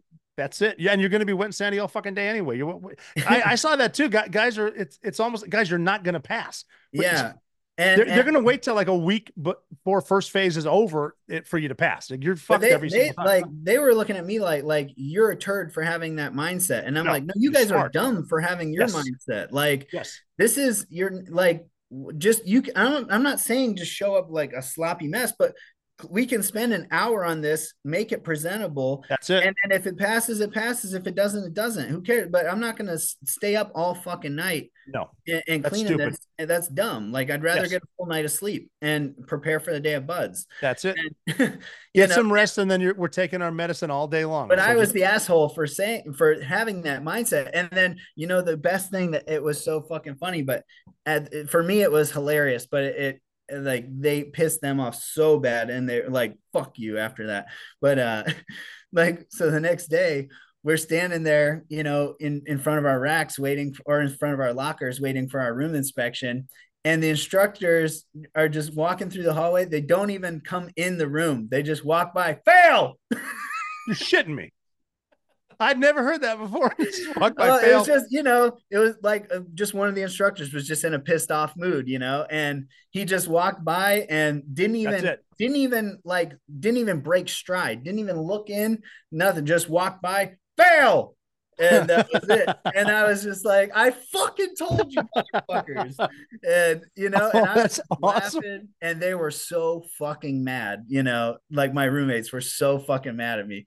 And and I was just like, look, this is the game. It is a game. The game is to fuck with your head. Don't let it.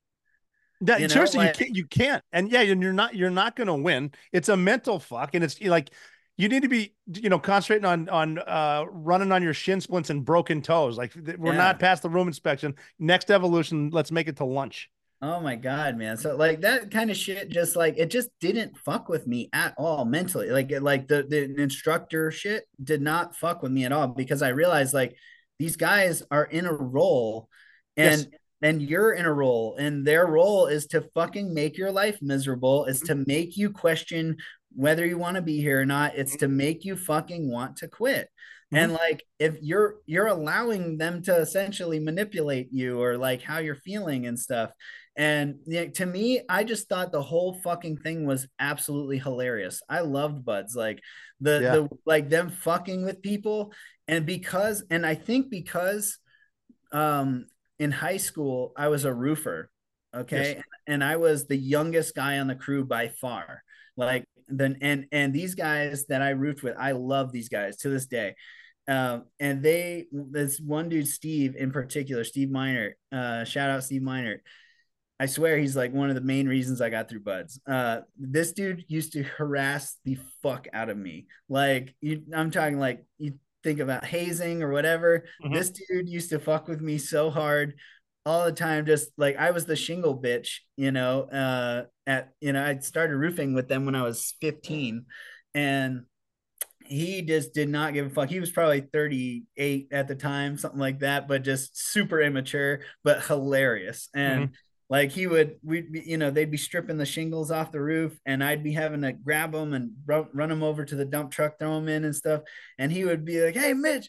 He'd be like, hey, bitch, go fetch. And he'd throw the shingles in the yard and stuff like that. And like, he wasn't even that great of a worker, but my boss just literally kept him there for comedic relief, because he was so funny. Hey, morale is a key to having a good team. Even though I was the butt of the jokes 90% of the time, I thought they were hilarious too, because I have a dark sense of humor, and and it was just funny to me. And like, everyone else was laughing, and the shit he did was funny, and so it was like, and to this day, like, that was the best job I ever had, like, working with those guys. It was such a fun fucking crew, and me and Steve are great friends to this day. Oh, cool. Like, that's cool. No, like, it was just fucking hilarious. And so, like, going to buds, I was like, these instructors don't have shit on Steve. That's awesome.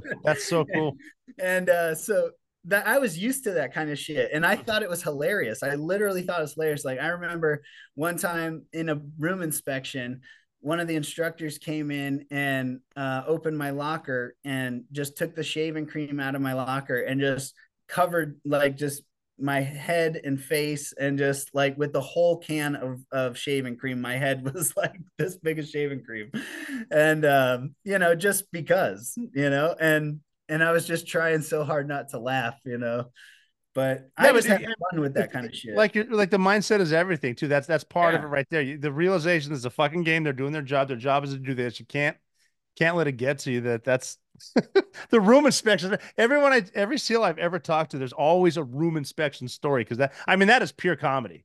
Yeah, no, it was funny, dude. I loved seeing the buds instructors fuck with people, even if it was me. Like, it was, if it's funny, it's funny, and that's Yeah, just true. how I looked at it. Like, yes, and even if it sucks and like we have to, get an extra beat down or whatever, it's like you have to find humor in things, Yes. and like especially shitty things. Like, Yeah, the darker the times, if you can bring humor out, it brings people together.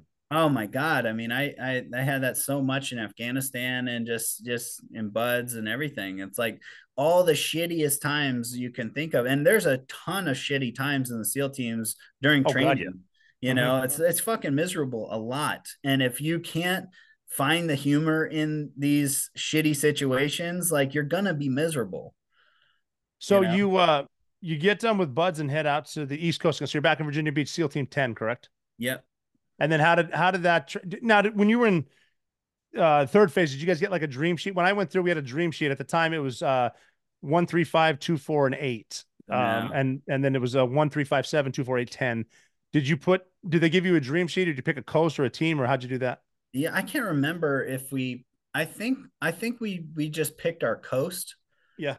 And I originally got orders to SEAL Team 5 on the West Coast, which I probably should have stuck with, but at the time, and I was excited, because I liked San Diego at the time, and I was like, yeah, this is cool. And but I remember I told my family that I was like, yeah, I got orders to SEAL Team 5, and they were like, oh, like kind of bummed out, and Yeah, they're bummed like, out you're not coming back east. Yeah. damn, like we wanted you to be here because you're closer, because all my family's on the East Coast, and I still have family in Virginia Beach and stuff, and I was like, well, and I was pretty close to my family, so I was like, all right. So I switched with someone in my class. Oh, you could do that.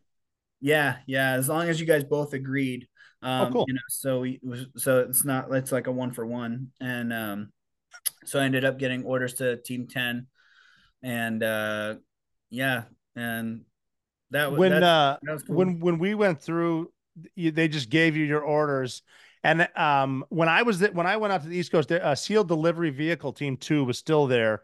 They got rid of that obviously because you dive in an SDV in Virginia Beach in the winter has got to be the worst shit imaginable. But when they were giving us our orders, we were in the classroom on San Clemente Island, and they were handing them out. And the instructor who told me, he said, O'Neill, and he went SDV. Oh, excuse me, SEAL Team 2.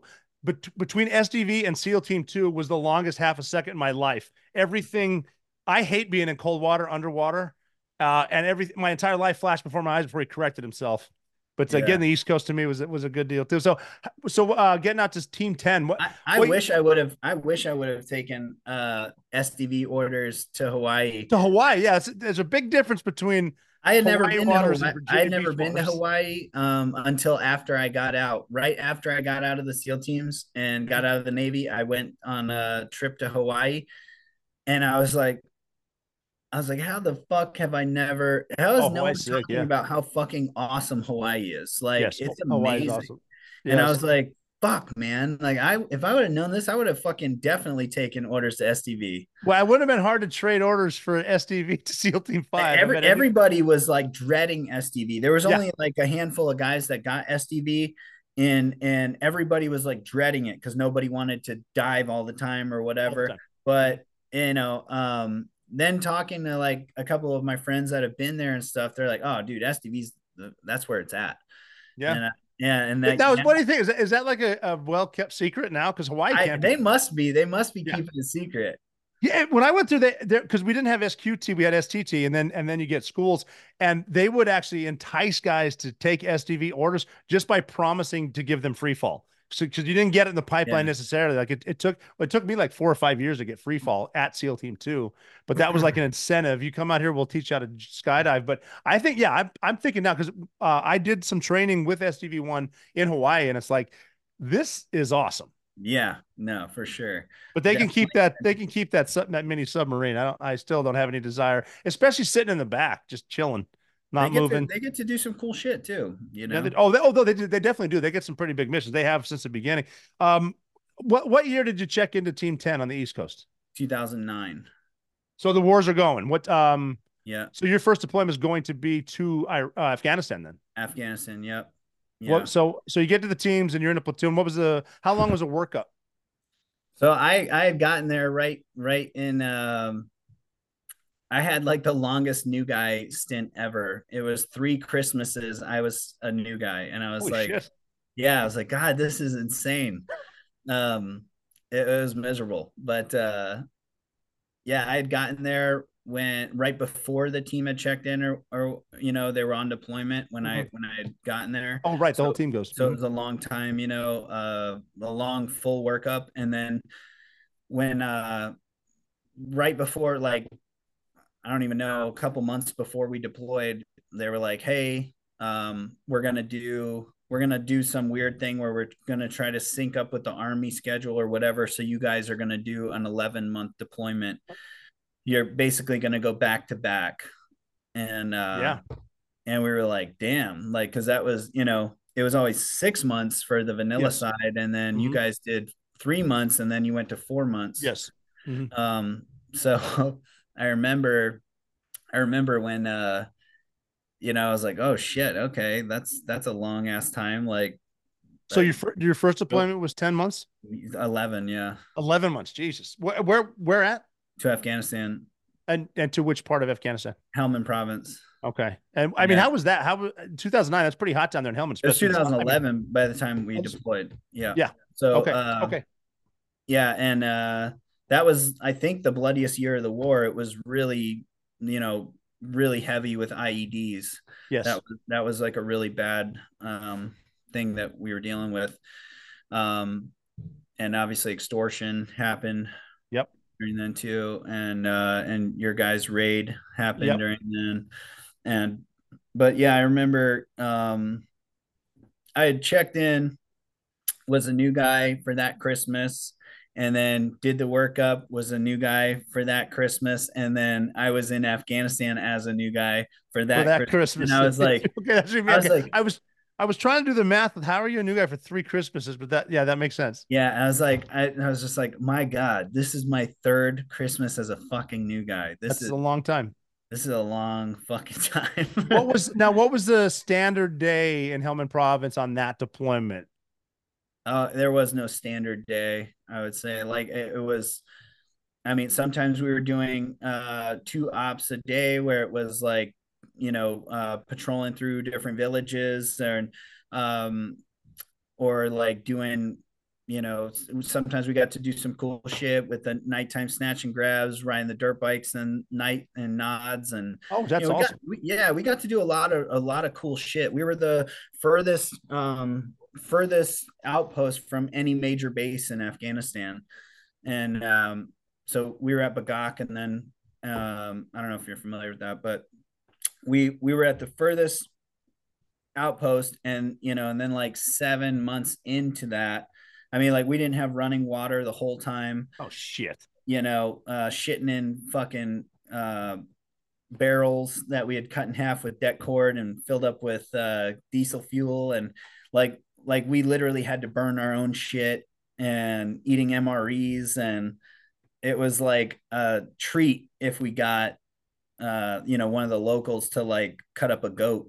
Cut up the goat, cook them in the ground. Yeah. Where was it? Which outpost was this? That was Bagak. I haven't even heard of that. Bagak, and then we moved like 7 months into it or something. We went like 13 miles north to Chinar.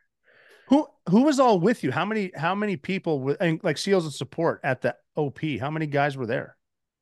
It was my platoon, and then we had like a handful of support guys, like maybe like 5 or 6 support guys, and then we had, like, there was a Green Beret group with us as well, like a platoon of Green Berets. And like you're living in bee huts, Yeah.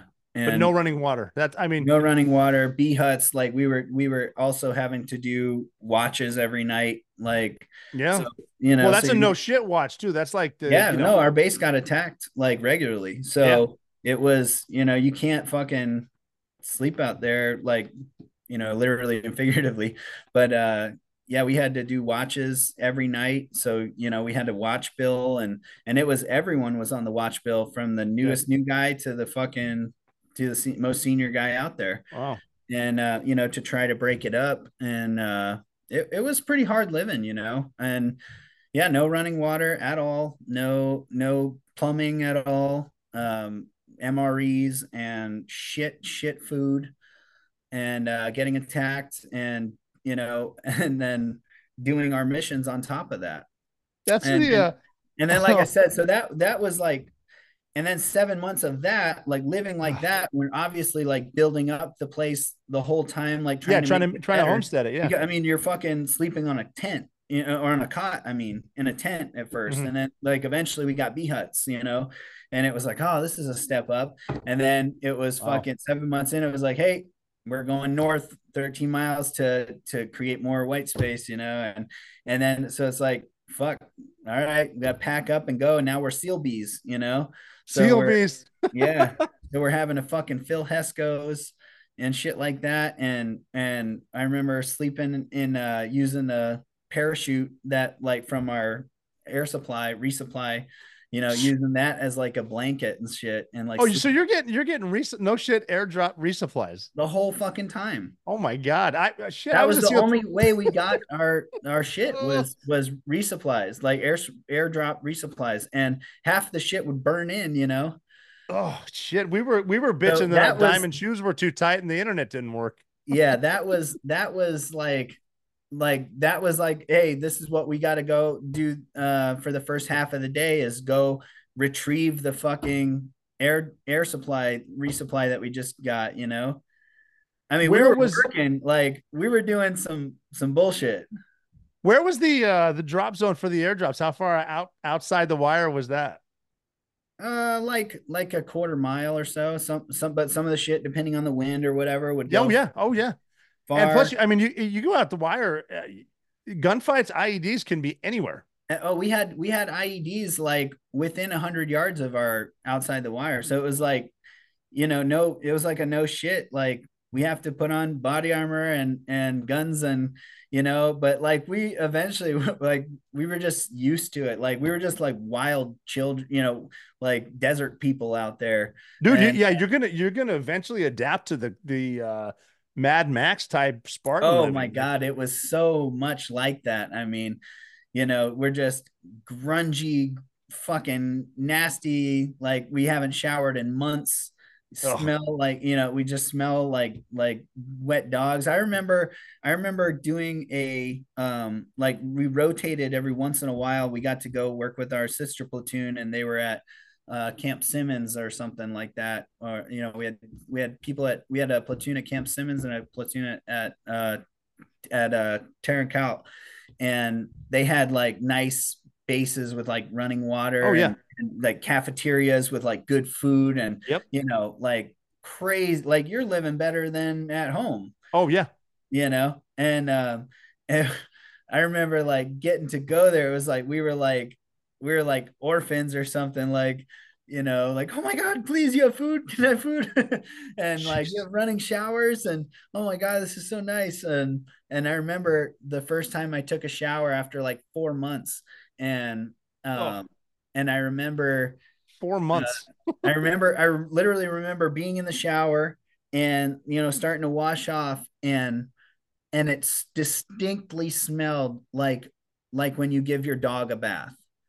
And I remember thinking, like, it smells like a dog in here. And I was like, oh fuck, that's me. that must be me. I was like, wow. And like, you kind of get used to even the stink. Yeah, you get used to it. You don't even notice it. Yeah, especially like out there where we were, like, everyone, no one was showering. No, everyone stunk, And it was like, in the summer, it's fucking 120 degrees. Oh God, yeah, it's hot as balls. And, well, I mean, you're walking like 20-kilometer patrols, like sometimes. Like, it was no shit, man. It was it was very hard living for sure. Oh, it is. Well, and for people who haven't ever been to Afghanistan, and it's a different fucking world, but even when you get off the plane and that you hit that air and it smells like you just walked into an owl's house, and that's day one.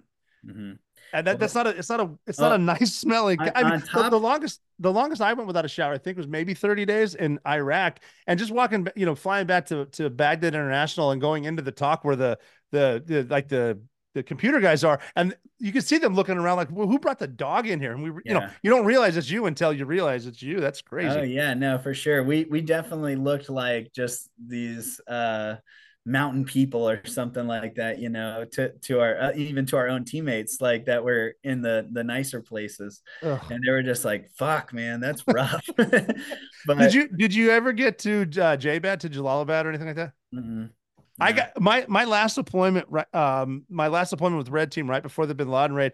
I was running some outstations, but they put me as the senior enlisted advisor at the CIA base on JBAT, and so we got you down near Helmand, living Spartan. The place they put me up. I'm talking your own room with your own shower. They got a nightclub and a bar. Like it looks like a European resort. Like I might as well have, have been in Tahoe, and then you're out there living in the bullshit. Afghanistan experiences may vary. Yeah, no shit. It's all about the money too. We got in with the agency, and who knows where their money comes from. The only thing I learned from them is that $1 million cash weighs about 33 pounds. That's all I know. Yeah, no, we didn't have any of that. And I was literally burning our shit, like with a skid steer. I'd go in and pick up the barrels of our shit, and they were just fucking flies everywhere. Oh god. And like when you went to go take a shit, like flies all on your asshole, and just it was just awful, man. It was bad. And I mean, is it worth just going somewhere else and just shitting on the ground? No. Well, there's gonna be flies on your asshole everywhere. Welcome to Afghanistan. No, it was that's just how it was, man. And it was fucking like I said, very, very hard living, but it was a cool experience. It was a cool life experience. Oh no, there's no doubt about it. Like it really made me kind of realize, like, I don't need fucking anything, because I brought out a fucking, like, a little Pelican case of my belongings, my personal stuff, and that was it. I didn't ask for a fucking care package the whole time I was there from my family. Nothing. I didn't want anything. Mm-hmm. And the only time I asked for a care package, I was sick as fuck, and just I was so sick because, like I said, it's just unsanitary, whatever, and I got super sick. And I was puking and shitting, and I had 2 IVs hooked up to me. And I remember, like, my ass was just so, like, raw from this shitty toilet paper that we had. And mm-hmm. I remember just, like, calling my grandma, and I was like, Grandma, can you please send me some soft toilet paper? No kidding. And she was like, oh yeah. I was like, I'm super sick. Like I just, and my ass hurts. I just need some soft toilet paper. And, and obviously it's not like I'm going to get that Amazon overnight type shit. No, it's going to take a while. So like a ring route, like, for us to get our mail took at least a month. Oh, so easily. Like, a month later, obviously, like, I'm feeling fine, and then I get some mail, and it's like a case of soft toilet paper, and I'm like, oh, thanks. Yeah, but that's a pot of gold right there, man. You can if you can barter with that. You can probably get anything for some soft toilet paper. So how many do you get any badass ops out there? What's a good story? I definitely got to do some really cool stuff. That, I don't know. It's, I feel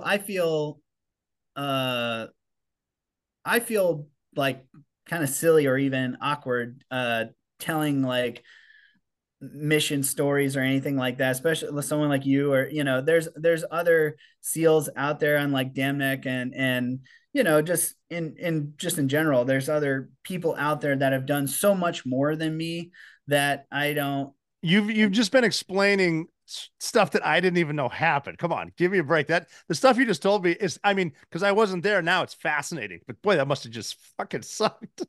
Yeah, I'm just talking about, like, I just feel like I feel silly even talking about some of the ops we've done, even though, like, we did get to do some really cool shit, and but but I just, I don't know. That's not my style to Okay, like okay. talk Oh, about it. I do have to ask this though. Okay, just me being me.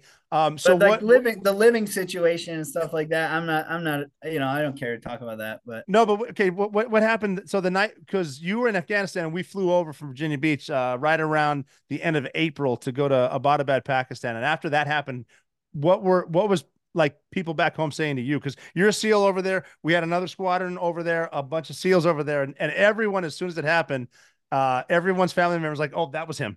yeah. What kind of shit did you get for that?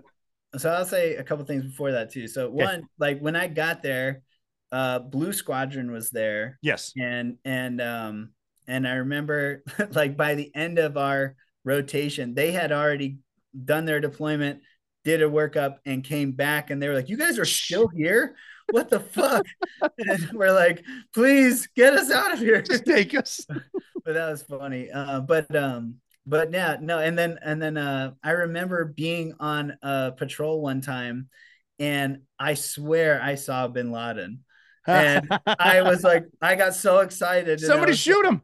I was like, oh, and I like raised my gun up, and I was just like just I wanted to make sure. I was like, is this? Yeah, you want target ID on that one, and because it was during the day, and obviously it wasn't like we were just patrolling through a village, and he was just working with this other guy, but it looked just like him, and I had to like pull people over, like, is this fucking is this Bin Laden? What the fuck? I was like, wait, we might get in the war right now. Yeah, I was like, I'm about to get him, and but it wasn't him, so I was like, all right, I'll just let that be, and but then but just because of the internet, I've heard that I didn't find him either, so whatever. Well, so when I remember, May 1st or whenever it was, I had woken up and the news, and all that shit, like the time difference where, everybody had already found out back in America. So I had woken up to all these messages, and I remember like one of like all these messages, like Bin Laden's been got all this shit. And one of my best friends like wrote me, and he was like, "It was you, wasn't it?" He's like, "I know you got it." And I was like, "You're fucking right, it was." You're goddamn right, it was. Like, I fucking got his ass for sure. Got him. Mark it. No, that's funny. Yeah, that was well. I mean, you mentioned Blue Squadron was over there too, and they were actually they were deployed when we went over as Red Squadron. I mean, we went over there for different reasons, just not to spike anything. But talk about a group of professionals, because if I was deployed and another squadron came over and took that mission, I never would have talked to those dudes again. But they talk about pros, man. They were welcoming and just awesome dudes. They're just solid dudes. But yeah, that's funny. If kind of luck of the draw, with just lucky. That's all it was. Mm-hmm. And that's how it was with like, obviously all the SEAL platoons and troops and everything, all the operators are all capable of, that's the whole point. We're all capable of doing all these missions or whatever, but it's kind of luck of the draw of where you get to go. Right place, right time. That's it. Right. And some people have like these amazing fucking careers just like because they just get lucky as fuck and timing and and they get pulled on this op or this way and it just works out that way. And then other guys chase it their whole fucking career and don't see shit, and then other guys avoid it their whole fucking career. And that happens too, and no one ever talks about that, but I saw plenty of that too. Yeah, I definitely saw that, and it was fucking weak sauce. I know, and again, like we talked offline a little bit about that too, and I'm not here to be negative, but once the bullets start coming at you, it really, again, like we're talking about, if something happens here, you can talk a lot of shit until it's time to throw down, and then I definitely saw some some of that with like bullets flying and and then it's like, oh, I guess you're not as see, that's where I got lucky there, because that's the time that it pays off to not be that smart, and that's when I come in.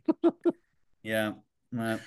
I don't know. I was always very, very aggressive, and and that's just my personality. It's who I am, and that to me, like there was people that would be like, oh, Mitch was fucking dumb. He was a knuckle dragger. He was this or that. But then, it's like but when it came down to gunfight or fighting, like going into a room or something, you absolutely want me there because you know Absolutely. that I'm Oh, not fucking 100% around. too.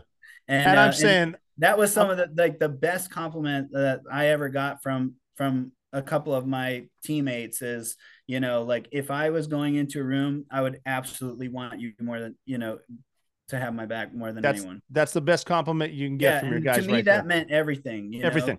know? Mm-hmm. And like, cause you know, I always like thought that in that moment I would step up. Like when I was a new guy, like before I had been in a gunfight, before I had been overseas, whatever, I respected combat SEALs so much because I knew that they had been there and done that. And it's like, and I knew that like in reality, you don't know how you're going to fucking react. Very true. When bullets fly and like when your life is on the line and you know when it's for real. And I had guys that were ahead of me, but they had never been to combat either. So it's like you don't know how you're gonna fucking react either, you know. And I was truthful with myself, like I don't know how I'm gonna react to that, but I believe that in that moment I will step up and I will be brave and be a warrior. And like in my first gunfight, I remember like I was anxious to get in a gunfight because I wanted, you know, obviously just going through the whole workup and everything, and you're confident and you're just ready to fucking do the job. So that was there, but like I was also like, I want to prove to myself that I am that, you know, warrior that I think I am. And I remember when that first like gunshots went off and RPG and machine guns and I was like excited. I was like, oh shit, this is real, you know, and like it's finally happening. And then my leg just started like trembling like uncontrollably, and I was like, oh fuck, like this is real, you know. Yeah, this is happening. But then I stepped up and did my thing, and you know, and that brought me like so much like inner fulfillment of like, you know, I stepped up and, you know, and I was that what I thought I would be. Yeah. And there is that question before, because you always hear people run to the sound of the gunfire. And I saw others not. Yeah. I've seen that too. I've seen people freeze. I mean, you truly don't really know how you're going to respond. I mean, and it's legit. Like a bullet needs to be right one time. And if it hits you, it hits you. That's it. But I think it's like anything. The more you realize if you're good or whatever, how you handle it, that it does get more comfortable, and it's not quite. For me, it was never the way I thought it would be. It was almost. It wasn't as complicated as I wanted to make it. It was actually very. The more simple we made the planning, the better the mission went. Instead of making everything complicated. Yeah, no, I definitely saw it, and I saw that a lot in training, where it was like you lay out this big intricate plan. And then you get to target and it's totally different. And it's like, all right, every time huddle up and like do a quick, like, all right, you do this, that, the third. And those ones always went off so much simpler. It's almost like the old backyard football game. Okay, you're going to be the bottle cap and I'm this stick, and we're going to do that and quick go over to that house. That's going to work better than the 2-week plan, how everything's that was always my experience from just what I saw, you know, real world, and like just seeing that unfold. And you know, to your point, like with the gunfighting and situations and stuff, like I'm maybe you have the same view as it, but like I felt like our training was just so much more intense and over the top scenarios that we put ourselves through. It was so much more than what the real world things were. That was like, it almost seemed like easy in comparison to that. My initial, especially in Iraq, I started to wonder if I was in the right place. Like, am I missing something? Because like we train so hard, but this is, I mean, maybe they're just really bad or we're just really good. I don't know, but I mean, and that's true though. If you train like that too, and it's, you find, you know, I don't know. It's like Shane Gillis's stand up. You heard that? Oh my God. Yes. I love that. I thought it was awesome. Funny. That dude's So funny. hilarious. Well, he's pushing the envelope too. I think he's bringing comedy back to where we need it because he makes fun of everyone to include himself. He's a funny dude. Yeah, no, he's hilarious. Yes. If you have not seen his stand-up special, I love it. I watched it. It was hilarious. I'm gonna watch it again. So funny. What so you're over there for Extortion 17 also then? Yep. Yeah, no, I was over there and we were actually getting ready to do an op, and I remember it was like midnight. We had done all of our briefing, everything like that, and got our night vision on, got all kitted up, ready to go. We had walked onto the helicopters like midnight, getting ready to take off, and then all of a sudden they canked it, and we were just like, oh, what the fuck? Like, why are we, why are they canceling this? Weird. And we went back in the jock, and then we had initially heard that it was a bunch of Rangers that were killed. And we were just like, oh fuck, man, that sucks. Like, but they wanted to, just cancel all the ops that night. And then I think it was like the next day we had gotten word that it was actually Gold Squadron, and and a bunch of guys obviously knew people. Oh, well, yeah. So it was definitely a sad time, and yes. Definitely filled everyone there up with a lot of hate and rage.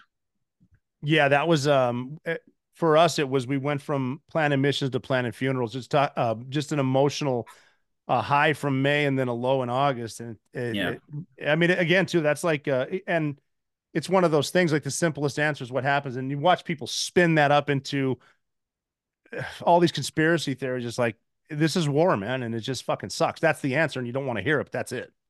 Yeah, that was a rough time. Yeah, it's definitely.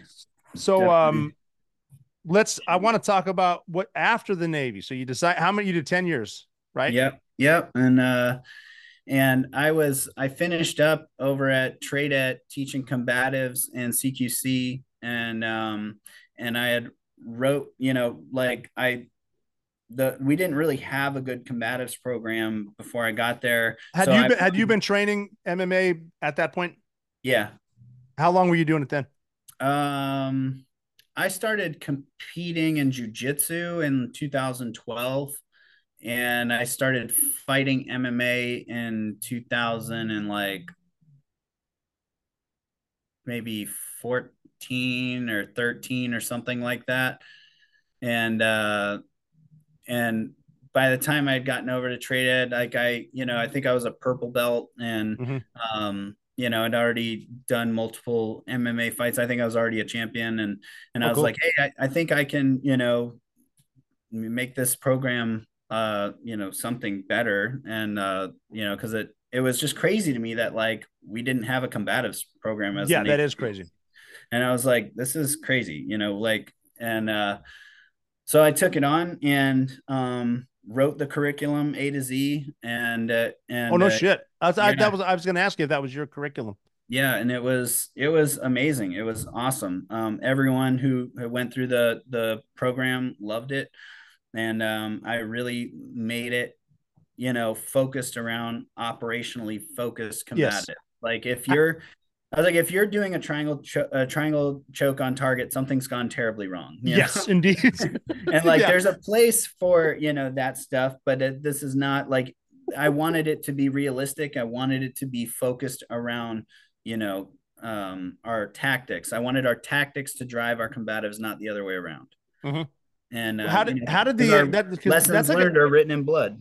Yeah. Oh, no doubt about it. And that's one of the good old boy networks too, and a lot of contracts, because I know we've got guys in there that get the contracts to teach combatives, but they really didn't. They're not doing that. And I think that was a big issue there. And I know that was a big issue with like the Dieter and shit like that. That was a huge issue. And so they weren't able to like bring in other outside combatives and stuff. So there was a bunch of legal bullshit with that. But totally. I'm an internal, like I'm just a SEAL. Like I'm an instructor, and I happen to, know this shit, and I happen to be good at it. Yeah. So I wrote the curriculum, made the program, and I was the head instructor and program manager. And was that a big fight to get that changed over? No, really. I think because no. I think everyone was. It was abandoned. It wasn't a thing. Here's how old I am. When I took my first, it was called CQD, which is the Dieter Defense Course. Yeah. When I went through that, yes, exactly. That's exactly this. I went through that, and here's how old I am. Jocko was in my platoon, and he was a blue belt. So that's how old I am. And even he, at the time, he's going through the course with me. He's like, "This is useless." I can tell you, and whatever. He's trying to explain it, but at the time, the fight, because CQD had those contracts. Were good. Was that the hood drills? The hood drills were good. Yeah, those were good. I like those. That was the only good thing about it. No, the rest of it, the stance and the legs and I think if you tried this shit in a bar fight, you're probably going to lose. Or leave with the hottest chick there, probably.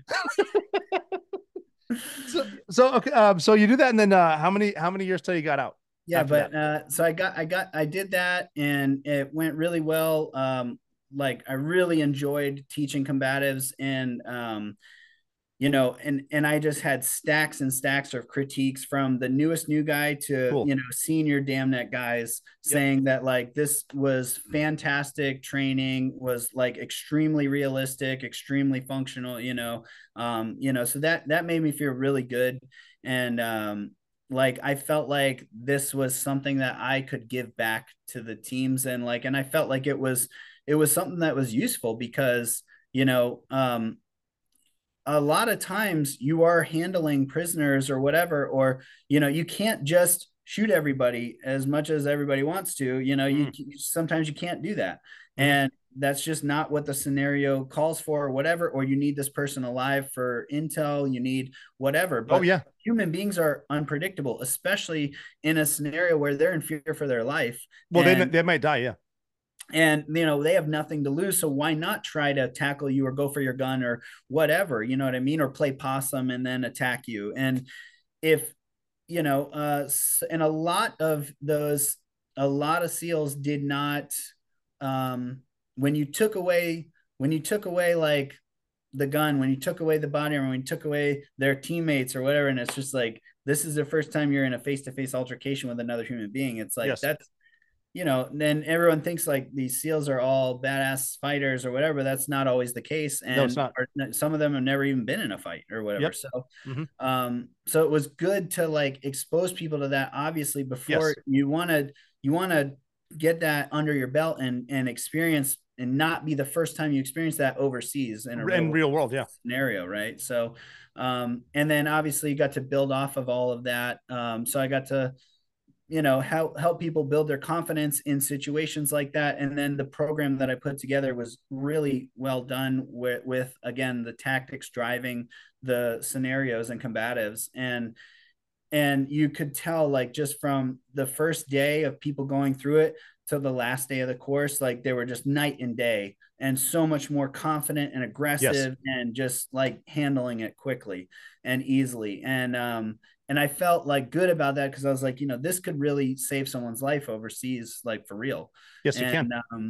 So that I felt like that was something that I was able to give back to the teams, because the teams had, it had opened a lot of doors for me, and like, just, I just wanted to give back. And that was a way that I felt like I did. And so I was really happy about that. And then I got out, and, and I was pursuing, like the UFC, because I was fighting, and I was ranked #1 on the East Coast in 2 different weight classes, multiple time champion. I fought in Glory kickboxing, stuff like that. So, I was really enjoying that. And then I started my company, and it was, selling t-shirts. It was my started off as my fight t-shirts. And then that led into, eventually selling supplements, the Smash and Greens, that was the concoction that I'd come up with, mixing these different organic superfoods together. And I would fast with them to cut weight for my fights. And I didn't think anything of it, had zero intentions of starting a supplement company or anything like that. but I posted about this concoction and how I lost weight, and people wanted to, a bunch of my following, I had and started a social media to give back to my sponsors and stuff for fighting. I didn't even have a social media. I grew it organically.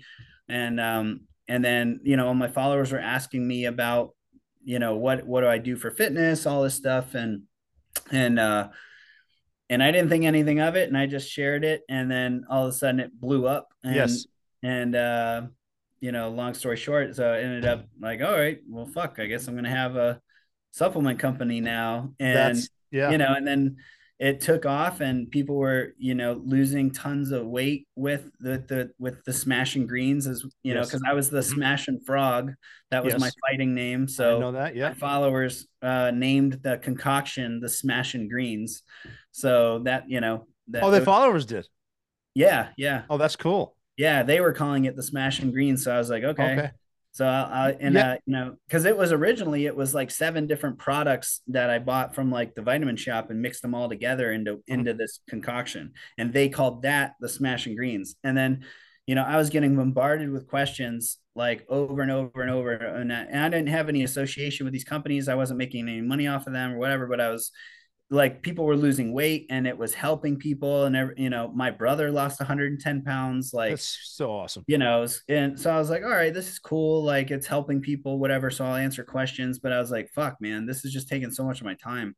And then, so out of pure annoyance, like, I was like, all right, I'm going to go to a manufacturer and just say, hey, can you take all these products and mix them into one? And they'll be called the smashing greens, and it'll be my product. And they're like, yeah, sure. So I did that, and the smashing greens were born. And and then it just like blew up. And all these people were losing weight and doing these challenges and stuff. And now, we've turned into a multi-million-dollar company, and all through my Instagram, and just organic word of mouth, and the products are really good and they really work well. And so we've literally paid no money for advertising over the years. And but then, obviously I had my social media, my Instagram was really my only platform. And I was up to 370,000 followers. And then during COVID and all that shit and the vaccine mandates, and I was very outspoken against all that, because nobody was talking, like nobody was saying using their platforms to because everyone was worried that they were going to get their platforms deleted, because, and that was a really very real possibility. But I just felt like it was like too important not to fucking talk about. And unfortunately, they came for me and they deleted my shit. And that really negatively impacted my business, in a really bad way. So, well, I mean, think of what a shame that is too. Just you mentioned that your younger brother had a weight issue. Then you say with these greens and the fast, he lost 100 pounds. And I've seen, I mean, the results are there, and the fact that you're the boss, but you're using them. And I see what you post. I know you're fasting right now. And I mean, you can see the results in you. Like how I got onto to Massive was through Jeff Gum. I saw I hadn't met you, and I saw a video where you did a 50-meter underwater swim, and I was like, that's pretty sick. And then like the next day, you're like, now I'm going to do a 75-meter underwater swim. It's like, holy shit, who does this? This guy's a fucking badass. And then, I got introduced to you, whatever, and you sent me, and this is not a promotion for me at all. I still use the protein and the greens. The new greens are fucking exceptional, but like the protein, that strawberry, I can make it taste like a milkshake. I use it every day after my workouts. The product's incredible. You can see the results, and you would think just on a physical level, like everyone's supposed to be healthy, this is what people want. And just because you say something that needs to be said that's the truth, it shuts down a business. It's taking away from you, but it's also other people are missing out on something that tastes great, that helps them out get results. And if you get into a physical form like that, everything in your personal life is going to be better, because you feel better, you're more confident, the positive energy. And then some fucker out in Napa Valley, because you said something that was right that they didn't like, they shut you down, and you're losing a lot of reach, right? I mean, it literally cost me millions of dollars. I mean, it tanked our sales, because, just imagine, like, how many people do you follow on Instagram? Like a couple hundred. Yeah. Like, so if one of those people just all of a sudden just their profile was gone, you wouldn't even notice, like, No. unless you like really fuck with that person hard and like search them out daily, or wanting to see something from them.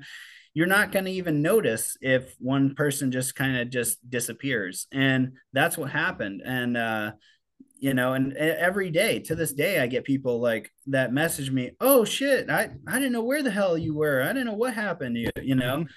And yeah, that it really sucked, because like I said, I had not spent any money on advertising. Like, all of it was legitimately just word of mouth, organic, from our Instagram and people spreading the word like that.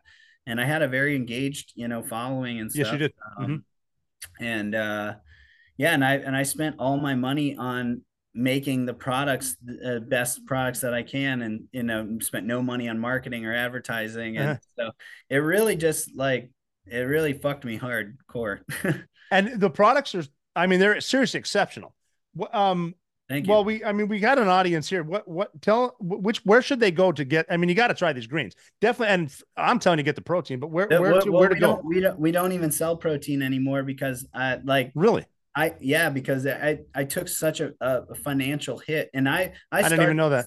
Yeah, I started this business, from selling t-shirts in my bedroom, and I'm totally self-funded, no loans, like from no help or anything like that. Like, so I don't have any investors. I don't have anything. It's just me, like, totally bankrolling this, and I don't come from money. Yeah. And so I had to, when that happened, I really had to refocus, and on just the greens and the reds, and like the collagen, like our top sellers.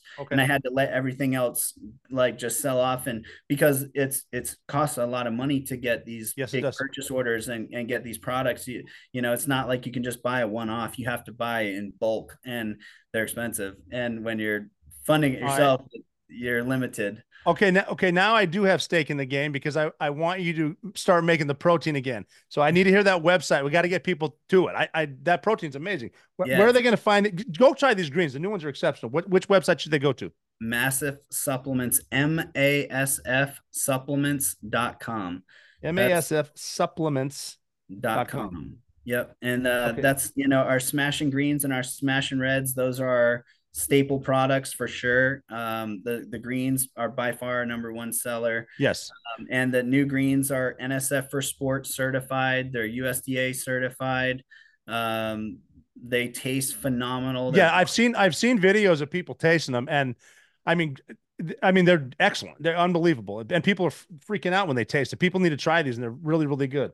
Yeah, they're by far the most nutrient dense greens on the market, and and that's the thing, is like, we didn't sacrifice the density of the ingredients in there.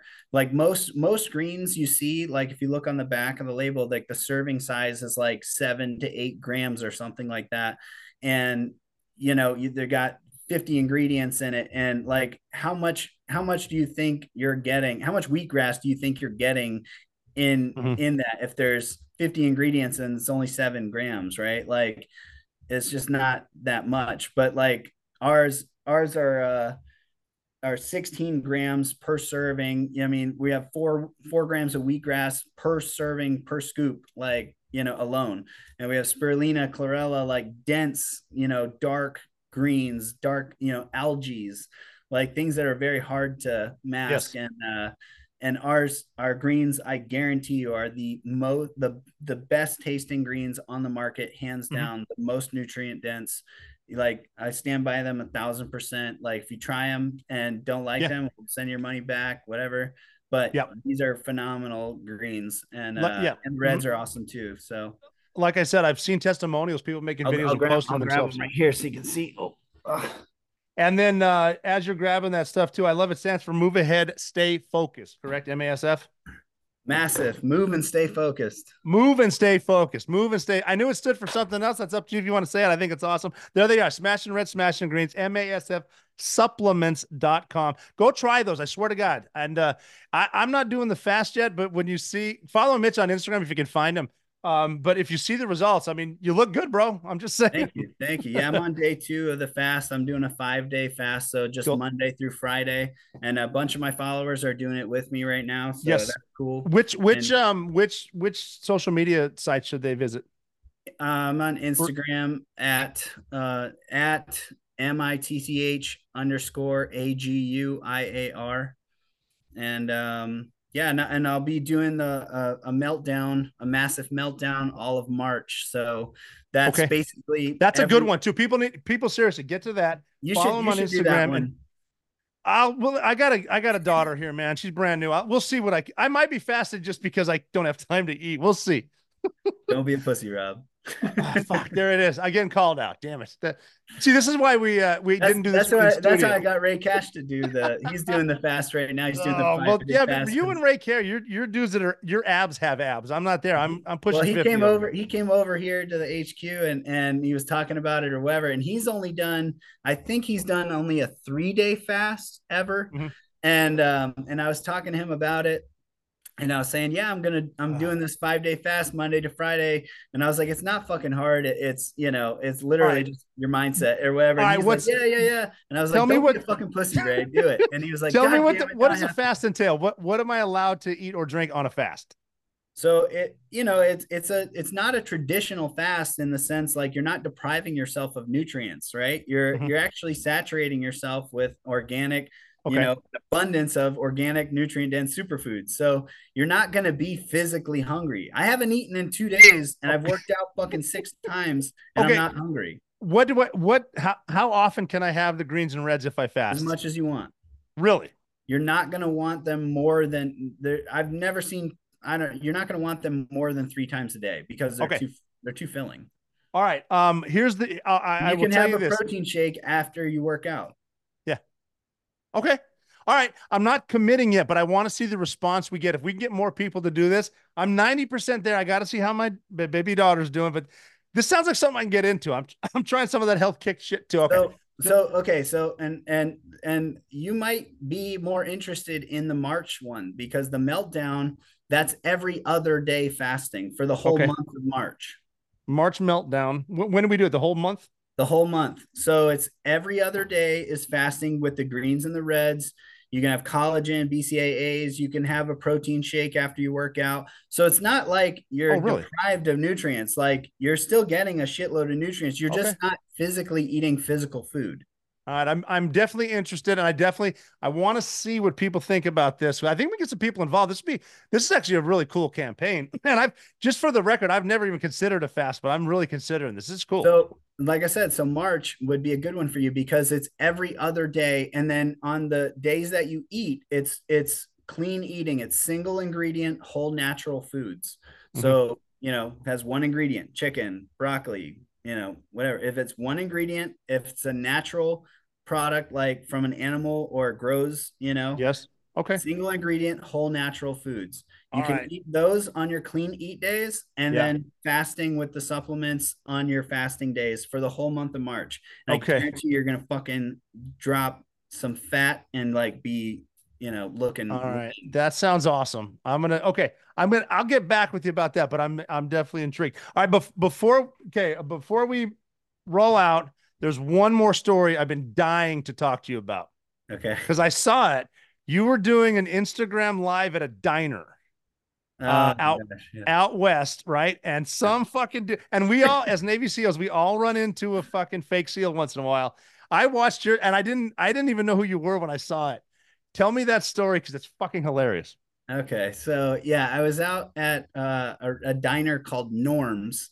It's like a chain diner, I think, and I was in Los Angeles. I was training out at Black House MMA, and I went to this diner all the time just for lunch, and at the time, this was back before my Instagram got deleted, and I had a, real big following and really engaged audience. And I would do the Mitch show, which is, live. Yeah. I would basically go live on my Instagram. I call that the Mitch show. Yeah.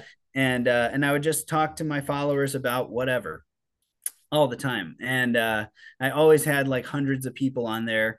And I was just eating my lunch at a random ass diner in the middle of the afternoon in Los Angeles.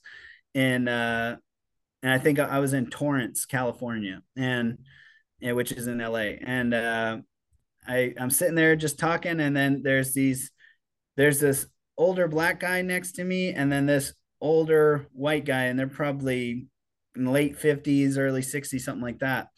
And I'm just sitting there, eating my lunch, talking on live, and then all of a sudden I hear Navy SEAL.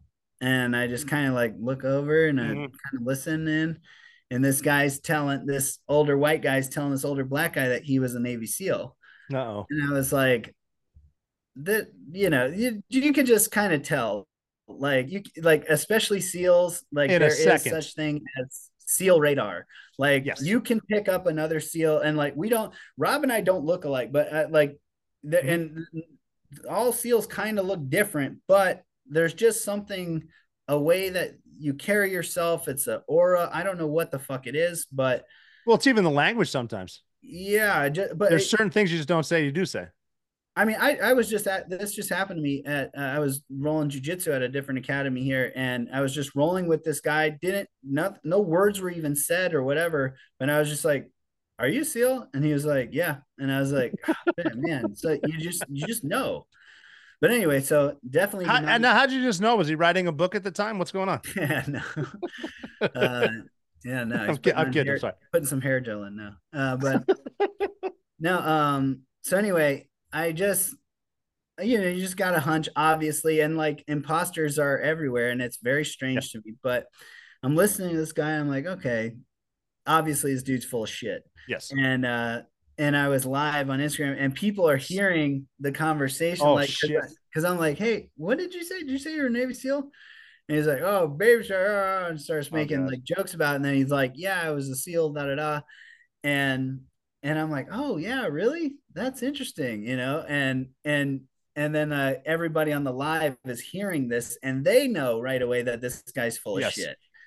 And so I like pan the camera over and like show like that this guy is talking, and then I'm just like, oh yeah, and I just start asking him questions and just letting him dig his own grave, for 5 minutes and make a fucking ass of himself. And he's saying he was a SEAL on Camarillo Island, and and that he used to do the job on, it was like an extra duty on the weekend. Yeah, and all this stuff. And I was like, oh wow, that's crazy, and just letting him go on. And then I was like, you know what, man, I don't think you are a SEAL. And he was like, oh, you don't? Why? And I'm like, because I am. Yeah.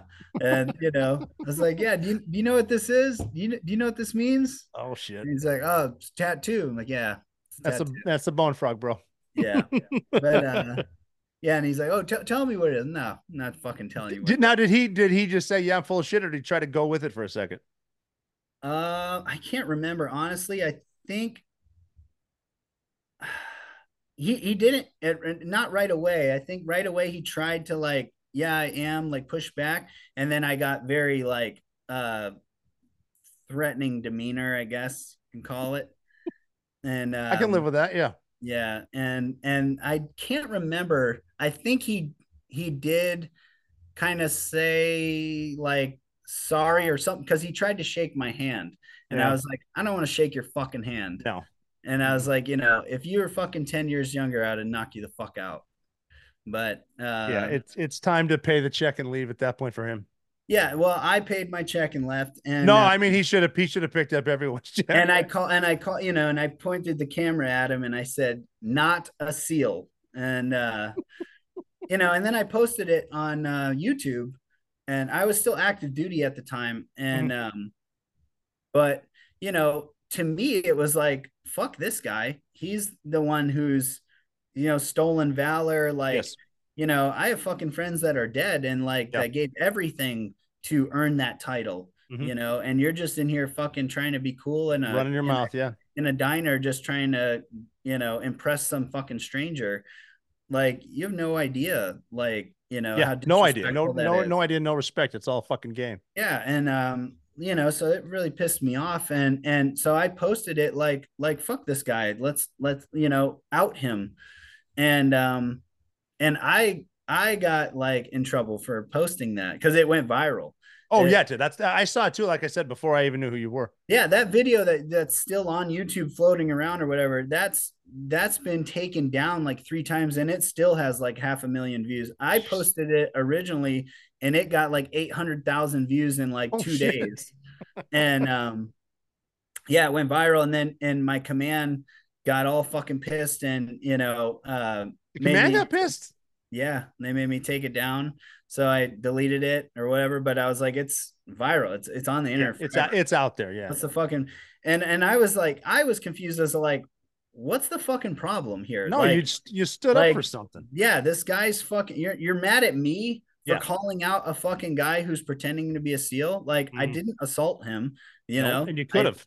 I could have, but like, I didn't. I just outed him and like publicly shamed him. Like, what? So like half of and that was like one of the things I fucking could not stand about the military is you have so many bosses. And it was like half of my bosses were like, yeah, right on. That was dope. And the other half were like, you shouldn't have done that. You shouldn't have posted da da da.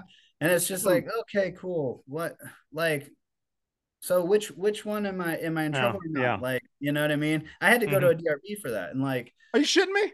Yeah, like it was fucking stupid. And and I'm like, this is so fucking dumb. I could not wait to get out of the Navy. Yeah, I know. That's the thing with retention too. Like we were saying earlier, you get politics involved. You got everything's political at that point in the military too. That many bosses, that's bullshit. Yeah, and you just have like, it's and that's how it was with my fighting too. It was like half of my bosses were cool as fuck, and they were like, yeah, this is a good thing. It's a good look. Like, it's a great look. And I'm like, dude, I'm a SEAL. Like, I'm in really, really good shape, like in better shape than most of you. Yeah. And you look the part. You think I'm like, I look the part. I'm out here like fighting. I'm beating people's asses like super aggressively in the cage. It's a good look, like use me as a recruiting tool. Like, that's what I'm saying. That's you are a Navy SEAL, and that's what someone they're trying to recruit thinks that is a Navy SEAL, and that's exactly what we're supposed to look like. Right. And it's you get the admin. Don't you want this? Like, you know what I mean? I'm like, this is a good look for it. Like, yeah, it's a great look. MMA, Navy SEAL, abs, punches, kicks, and jiu-jitsu. What's wrong with that? That's what you want. I wasn't posting operational shit. I wasn't posting like anything, controversial. Like, it was just, and it's like, I have a bone frog on my chest. People know I'm a SEAL. Like, people know about SEALs. It's not the fucking 80s anymore, or like, the word is out. The word's out, and like, and I just thought it was kind of like a little bit hypocritical, where it's like we literally do our training at Coronado Beach, and people in front of the hotel and watch fucking at the Hotel Del, and they watch rock portage, and they watch us they do run by the beach, and we take our shirts off. Yeah, that's even the instructors back then would say take them off so we can show the people what we look like, and not like. And then, like, not to mention, like, we literally stop traffic, and not just stop traffic. As we run across the street, we scream. Like, oh yeah. It's not a big secret. What is going on here? Why is this such like? I just don't get it. But and all it's that politics. That was all frustrating to me, and and I was just very excited to get out of the Navy and be free. And not have to answer to anybody. And I had a ton of great experiences in the SEAL teams for sure. And I'm very thankful for my time in the military and the life experience, and doors that it opened, etc. But yeah, I was definitely ready to be free, and thank God I got out when I did, because there's no fucking way in hell I would have been able to be in the military during COVID. Oh no, I know. There's no fucking way. Yeah, it's a retention thing that eventually the chickas are going to come home to roost, and they got to figure out the retention, they got to figure out the recruiting, and I don't think a lot of this woke shit's going to work. And it's it's going to take another war to. I don't even want to get into that. It's just it's a shame. We you and I are going to do this again for sure. Again, it's massivesupplements.com, MASF supplements.com. Yep, and then violenthippie.com. That's another one you want to go to. Say that again. Violent Hippie, HIPPIE, violenthippie.com. And dude, go get Violent Hippie shirts. I swear to God, it's a head turner, a conversation starter. Cool shirts. Let's see what you got. Violent Hippie on the back there. There we go. I love it. I'm a big fan of the tie-dye too. I wear that around too. Be kind or else. Yeah, we got tie-dye shirts. Be kind or else. And then Adopt a Cop BJJ. Can they go check that out? Yeah, and that's adoptacopbjj.org. That's a charity. So if you want to donate to that or whatever and get some police officers, totally worth it. Great charity. Yeah. Well, Mitch, this is awesome, dude. I love having your brother. We're going to do it again for sure. I'm going to be in touch offline about the March meltdown. I got to see what happens with the baby and the wife and all that. Who knows? Maybe I can talk the wife into by doing the way. it. Thank you. I appreciate it. We're excited, man. I'm pumped. I got this will be another daughter. So I'm going to, like I was telling my sister today, I'm going to set up a snow cone stand so I can raise money for these weddings. Nice. Well, all right, brother. I'll be in touch. I really appreciate you having me on. Thank you so much. We're going to do it again, brother. Look forward to doing the next one, hopefully in person. Oh, we will. All right, brother. Thank you. All right. Thanks. Wow, huh?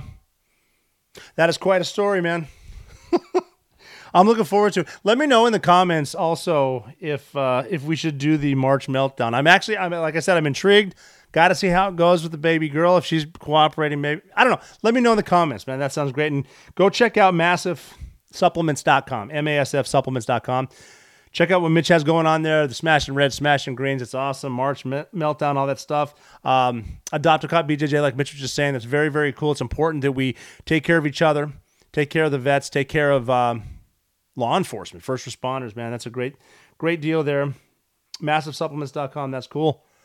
So let me know what you think about it. I want to hear if you enjoyed this conversation. We can do a lot more of this. And remember, you take your Smashing Greens, you're never out of the fight.